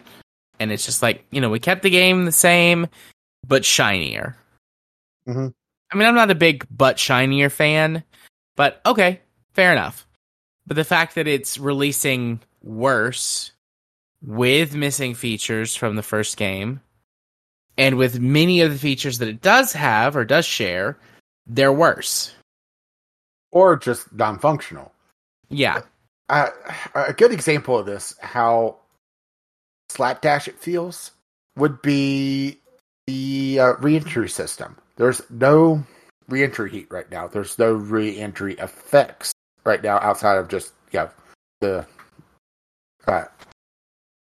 compression effect, like a vapor trail. Yeah, but because there's no re-entry heat, why do I need the heat shields that are also in the game? Right? Yeah. What are you, and like you've already been talking about stuff, right? So if one of these things, or if this thing is, you've already said, like, fair enough, but like, what's the thing that you're like, this is the worst thing for me? This is the thing that like really, has to change. Flying the rockets. Okay, and it's not just a dig at the performance, which the performance in this game is utter dog shit. All right, it's one thing to say, well, it doesn't matter that much because because KSP1 also had frame rate issues, but the maneuver node system is incredibly frustrating. Okay, so KSP1 eventually had a way to precisely build maneuver nodes and to plan them out into the future. Okay? Mm-hmm. And I actually went back today in KSP1 to make sure that I wasn't misremembering a modded feature, okay?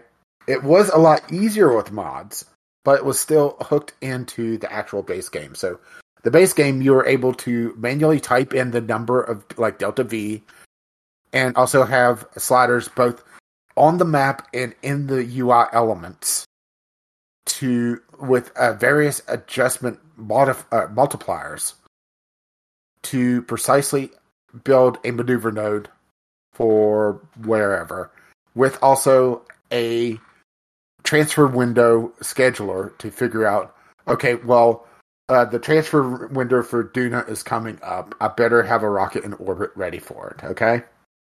Yeah. Almost none of that is in KSP2 right now. There's no maneuver node planner. Building maneuver nodes, it's only the click and drag, and you cannot delay a maneuver node to the next orbit. Okay? So, yeah, it's basically, you're able to, if you're in low Kerbin orbit, you're planning out a maneuver node that you're going to be doing in under 30 minutes from now, mission time.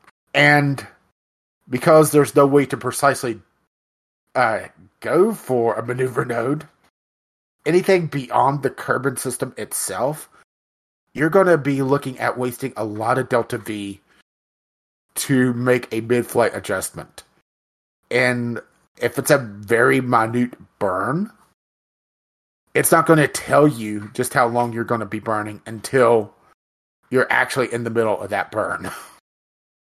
Although there are some things about the maneuver system I do like, where they don't insist on, like, if you have a 500 delta V burn, and they're not building the maneuver node on the fact that you're going to be changing 500 delta V at that second. They do stagger it out, but the maneuver node system is too dumb to realize that I may want to dump a stage and start another engine in the middle of it, while it could still calculate how long I'll need to burn, even though it's not going to tell me that, before I start the maneuver, right?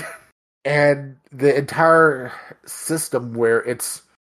Okay, so they have a very rudimentary mechanical gem in the game, or I should say a Kerbal Engineer, where in the VAB it'll tell you, okay, your rocket has this much delta V and it has this much thrust to weight. Okay? That's the only time it ever tells you your thrust to weight ratio, and it's only on the first stage.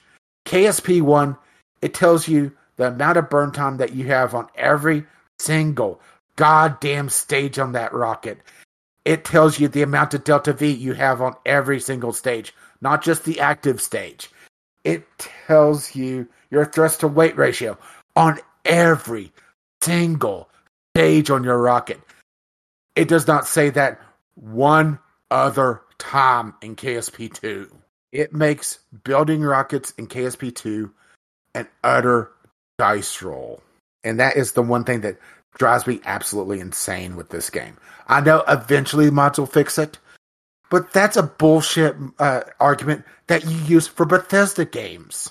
This shouldn't be the same argument you're using for Bethesda. This shouldn't be the same argument that you're using for, hell, even KSP1, where you're saying, oh, it's early access. It's a $50 game. It's releasing at essentially AAA price, with a promise that they're raising the price as it goes through early access. Early access on this game is a label and maybe a promise, but I've seen too many of these games come out at a high price tag to try to infuse money into a treble development, and after 3 years and seeing this release, I think treble development is a generous tag to give it. And yes, I know COVID happened, but it makes me really worried about the future of this game. It makes me really worried that they're not going to get down that roadmap, especially with the system requirements. They're going to be turning away a lot of prospective players. What was it, like 1/3 of players on Steam have the minimum requirements, and like 5% have the recommended requirements, something like that. You there? Yeah, I am. Sorry, I got a little distracted. Yeah, I got my rant on. What can I say? Yeah, just lacking the practical experience. So it's hard for me to really contribute too much more other than, and like you're hitting on all the points. You're hitting on all the points, all the things that I think we care about the most, at least for our play styles, our community. Like, the game looks good. Whoop-de-fucking do. It's busted all to hell. Unplayable. And so many things are tied to the fact that it's just unplayable. I mean, I can't imagine flying playing this game with just how stuttery the game is. And the fact that, and I'm not sure if that there's actually fine controls in this game. Yeah, where, instead of, whenever you hit WASD, instead of doing like full tilt, it does a slow, I'm not actually sure that there is fine controls thinking about it. I hadn't been able to trigger them yet. Aren't they just F in KSP 1 or something like that?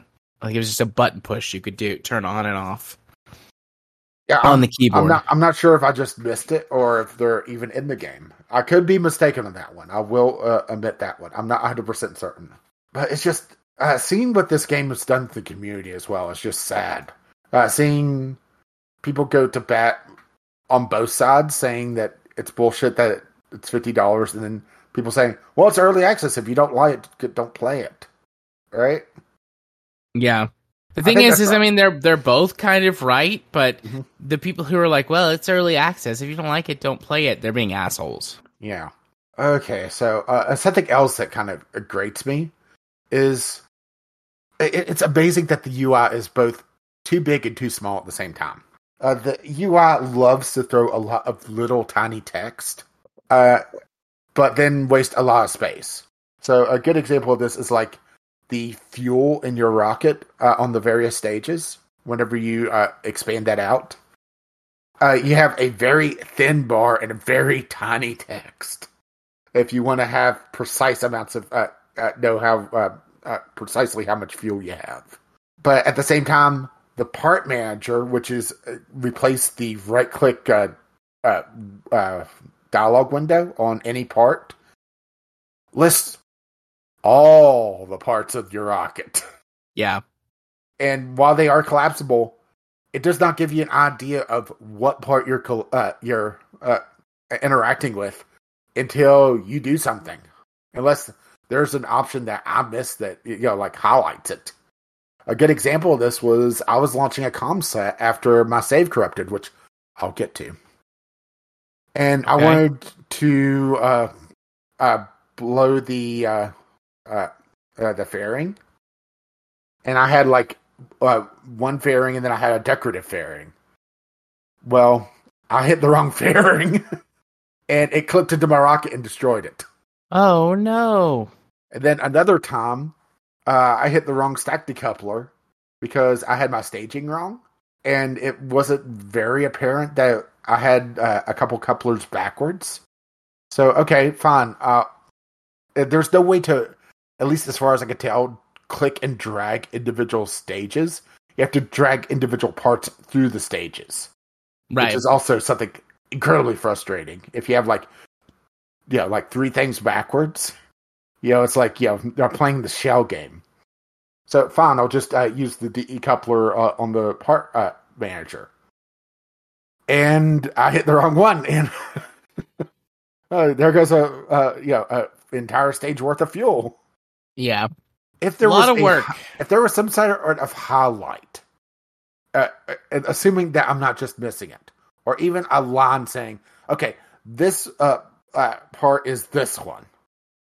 Like they had with the right-click window on the previous game. Now, I will say that if you have a tumbling rocket, it does make it so that you could still change things and move things around, which you're going to have tumbling rockets because, hey, Phantom Forces are back. Yay. My very first launch had like this corkscrew effect as it launched into orbit until I dropped the boosters. And I know those boosters were on straight. Yeah. But there was just something going on where it just did this slow corkscrew and wanted to pull west instead of tilting towards the east, which caused me to lose a lot of fuel in the process.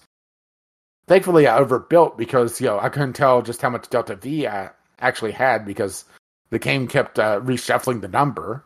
Oh, and then let's get to the corrupted save. So I got my rocket into orbit, and I saw I have enough fuel. I could do a flyby of Mun, and if I do it right, I should be able to get a free return trajectory. All right. Okay. So, do my burn, and I quick save, which the game only has like a very light audio cue that you quick saved. All right. There's no like saving tag that pops up. And I saved just before I swapped to Sphere of Influence to the Mun. Right. Well, I decided I wanted to just, buzz the Mun because I had enough fuel left. I definitely didn't have enough to land, so, I thought I'd just go low altitude, see the textures up close, then revert. Should be simple, right? Yeah. So, did that. Actually, crashed on the Mun, but I went a little too low. Reverted. Did my free return trajectory. Turns out that the chute I had just wasn't strong enough to be able to deal with a from Mun re-entry. I needed a drug chute, I guess. So, okay, fine. Bill's dead. And then the game crashed. Okay, fine. Reload the game. My last save is now my quick save. Load that up, and my rocket now shows it has no fuel. Okay, weird. When that quick save was before I swapped Sphere of Influences to the Mun, thankfully I'm still on a free return trajectory. So, okay, fine. Bill's still gonna die either way. Just fast forward, let him, smack into carbon again. Start to build another rocket. Need to go fix dinner, or try to save, I should say. And it wouldn't let me. Okay, well, fine. Quit out. And, back once again. At the Sphere of Influence changed going to Mun. This time my rocket is, like at 3/4 fuel, which was still not the right amount of fuel. I should have had like half the tank left. Right. That's when I start to suspect something's gone wrong. So I park Bill into a Mun orbit. It's like, okay, well, we'll just do a rescue mission. Go to the VAB, build a very simple rocket to just get to orbit with enough Delta V that I should be able to at least catch up to Bill. Yeah. Hit launch.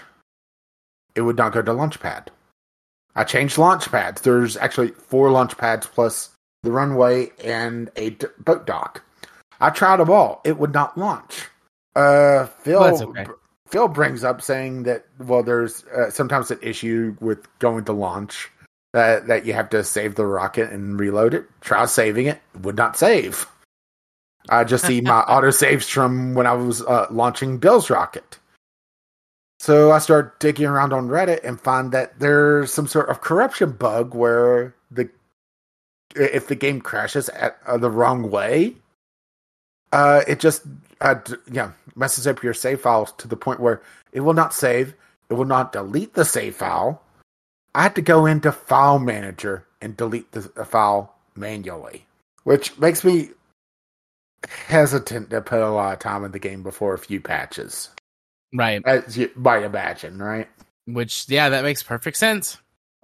So let's go into something good the game does, okay? So we did bring up the game is very pretty, but also it does ooze charm. Okay, whenever you start up a save file, it has an orientation video, basically talking about KSC and how Kerbals want to, understand space. And the game brings in a lot of the charm and personality that the videos for KSP1 had.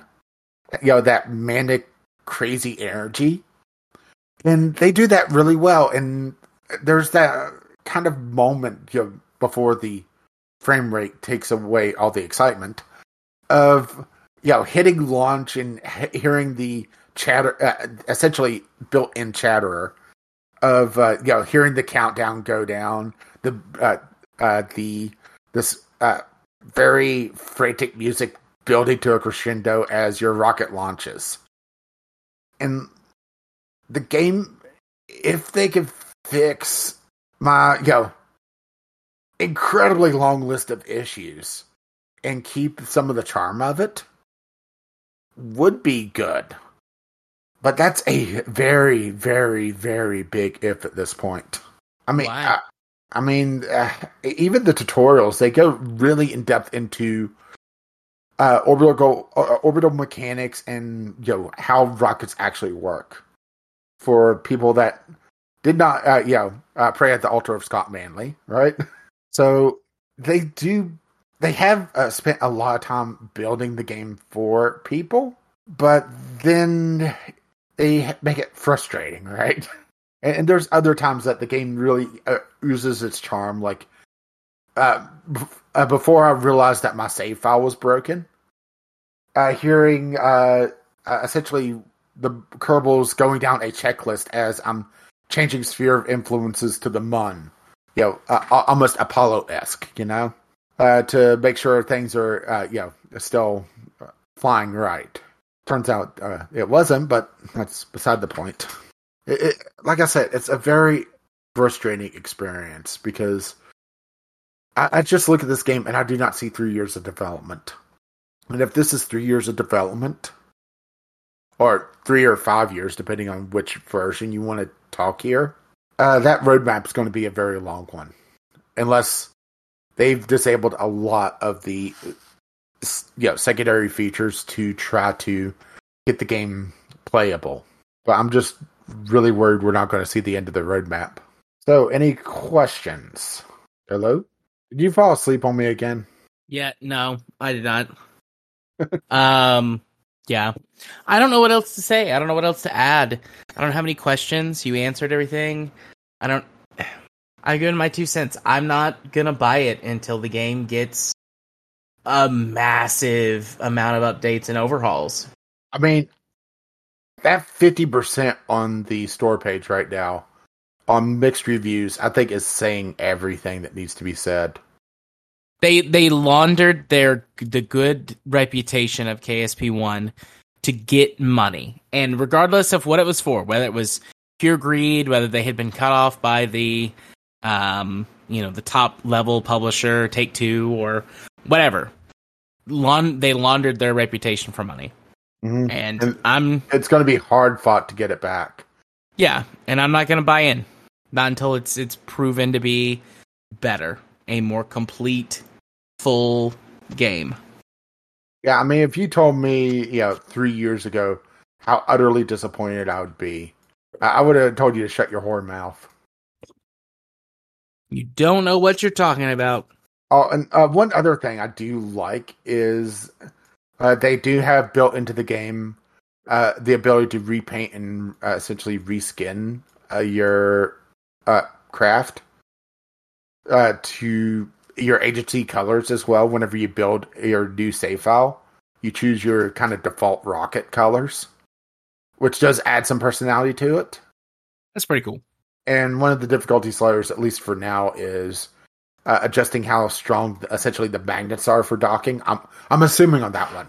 I haven't actually gotten a chance to attempt docking yet, because yeah, that requires having 2 ships in orbit close to each other at the same time. Yeah, and with the unified VAB, so the spaceplane hangar and the VAB are they're one and the same now. It does make it so that you don't have 2 essentially separate modes for building. Although it does feel like the VAB is more suited for, or at least the controls right now are more suited towards, rovers and airplanes than it is rockets, because there's this weird click and hold and drag down instead of the scroll down that it used to have. Yeah. which made it a lot more tactile. Be able to just scroll down the rocket and easily find where you want to go. But most of the usual suspects are there for the very, very basic rocket parts. And they do have some new ones. A bigger, badder nuclear engine. And they do have it where you can set your throttle and then start time warping for a extremely long burn for like a Xeon engine. Yeah. So That's helpful. There are things here that do have some promise. Watching the rocket plume expand as you get higher and higher in the atmosphere is incredibly cool. But at what cost right now, right? Yeah, those things seem very neat. And if the game was competent, would be nice bonuses. The game right now runs like it was coded by the Kerbals. And not just the Kerbals. I'm not talking like Val, who seems like in their latest marketing push is like the one competent pilot they have now. I'm talking about they let Jeb in the coding booth. Yeah. That would be disastrous. And I really, really don't like having to shit on the game this much. And I do hope that it can redeem itself. But having the standard now being, well, I hope it can pull a No Man's Sky, it shouldn't be like this. Yeah. Early access should be more like Project Zomboid than No Man's Sky, which I know No Man's Sky wasn't early access. Hear me out here, right? Yeah. Project... to me, early access is an iterative process, having at least a decent project or product, and iterating on it over time. Satisfactory is another good example, where even the launch version, it didn't feel like you were getting ripped off. Yeah. Satisfactory, Factorio, the first KSP, Space Engineers. Good examples of early access games using that to their advantage. I'm really worried this is turning into space-based DF9. Yeah, it might. I hope not, but it might. So, we did have Phil chiming in, really supporting the game, so, not everybody's being negative Nancy's at least, right? Yeah, but remember, Phil also liked Cyberpunk when it released, so... Yeah, so that says all you need to know about Phil, right? I'm mostly playing. But, yeah. Do you have anything else you want to add? I mean, you said almost all of it as I struggle to participate. I'm just looking at my notes, and boy, do I have notes for this one, right? I have more notes for this than I did Game Club, let's be honest.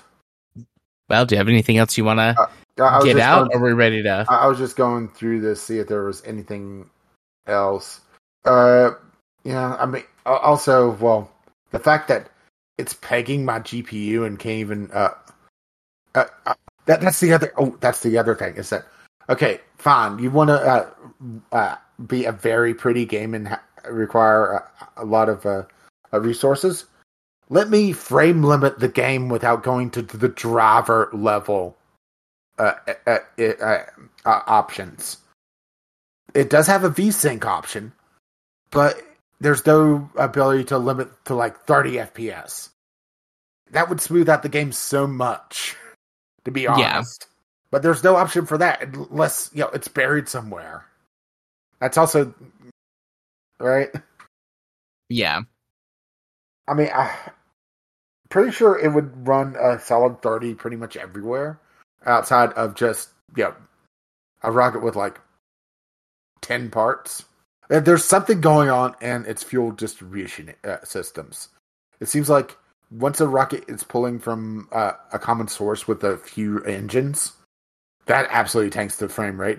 If there's more than a few engines firing, that also tanks the frame rate.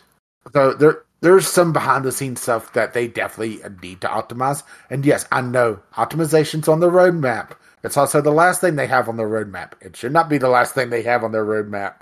They need to take a look at that if they want to have sales. But Yeah. oof, right. So yeah, now I'm done. At least for now. I'll have thoughts in the future. Alrighty. Well, given that it is 12:15, excuse me. Why don't you go ahead and tell them how they can contact us and hit them with them socials? Well, if you wish to, send us feedback, tell me to shut my whore mouth. You can do so vglpodcast@gmail.com. You can tweet us vglpodcast, or to drop by Discord, which a link to that is over at vglpodcast.podbean.com. Indeed. Where can they find you specifically? Well, if you wish to be my friend on Steam, you can contact me over there, Caffeine Rage. Maybe I'll tweet again someday over at Gaming with CR. I just haven't had the urge to do that. I don't want to, I don't want to support the douche canoe. What can I say? Right. But yeah, that's pretty much it these days. What about you? Well, if you want to find me over on Twitter, you can do so at JMA4707. Tweet some random Battletech stuff. Yesterday, I yelled at Marjorie Taylor Greene on Twitter today. Oh, what did you do now? Made some bullshit up about somebody who yelled at her and You're going to have to be more public. specific. I know. She tweeted some bullshit, and I was like, ha. My tweet was like, lol, didn't happen. And if it did, that person deserves a medal. Fuck you. And then Twitter was like, are you sure you want to post this tweet? I was like, yes. Yes, I do. You're just trying to get banned now, aren't you? Yeah, why not? Then if you want to see me on play tabletop games, you can do so over at twitch.tv/RunicArts, where that I play a Vampire the Masquerade game a couple times a month with them. I am running the game, rather. And then you can be my friend over on Discord. You can join the server, you can chat, you can talk with me about anything that we've talked about today or other times. I'm pretty cool, I think. At the very least, I'm chill. Well, I guess we're back to my non-chill ass. As we finish up things with, once again, if you wish to contact us, vglpodcast@gmail.com. With your letters, voicemails, game-related subjects, tweet them to us, VGL Podcast, or to drop by the Discord, which you can find a link to that over at vglpodcast.podbean.com.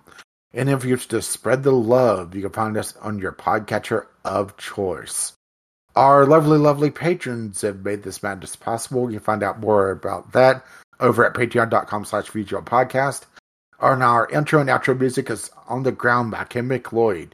You can find his work over at incompetech.com. And as always, as his lovely music starts to roll across my voice. But bye now. See ya. Bye-bye.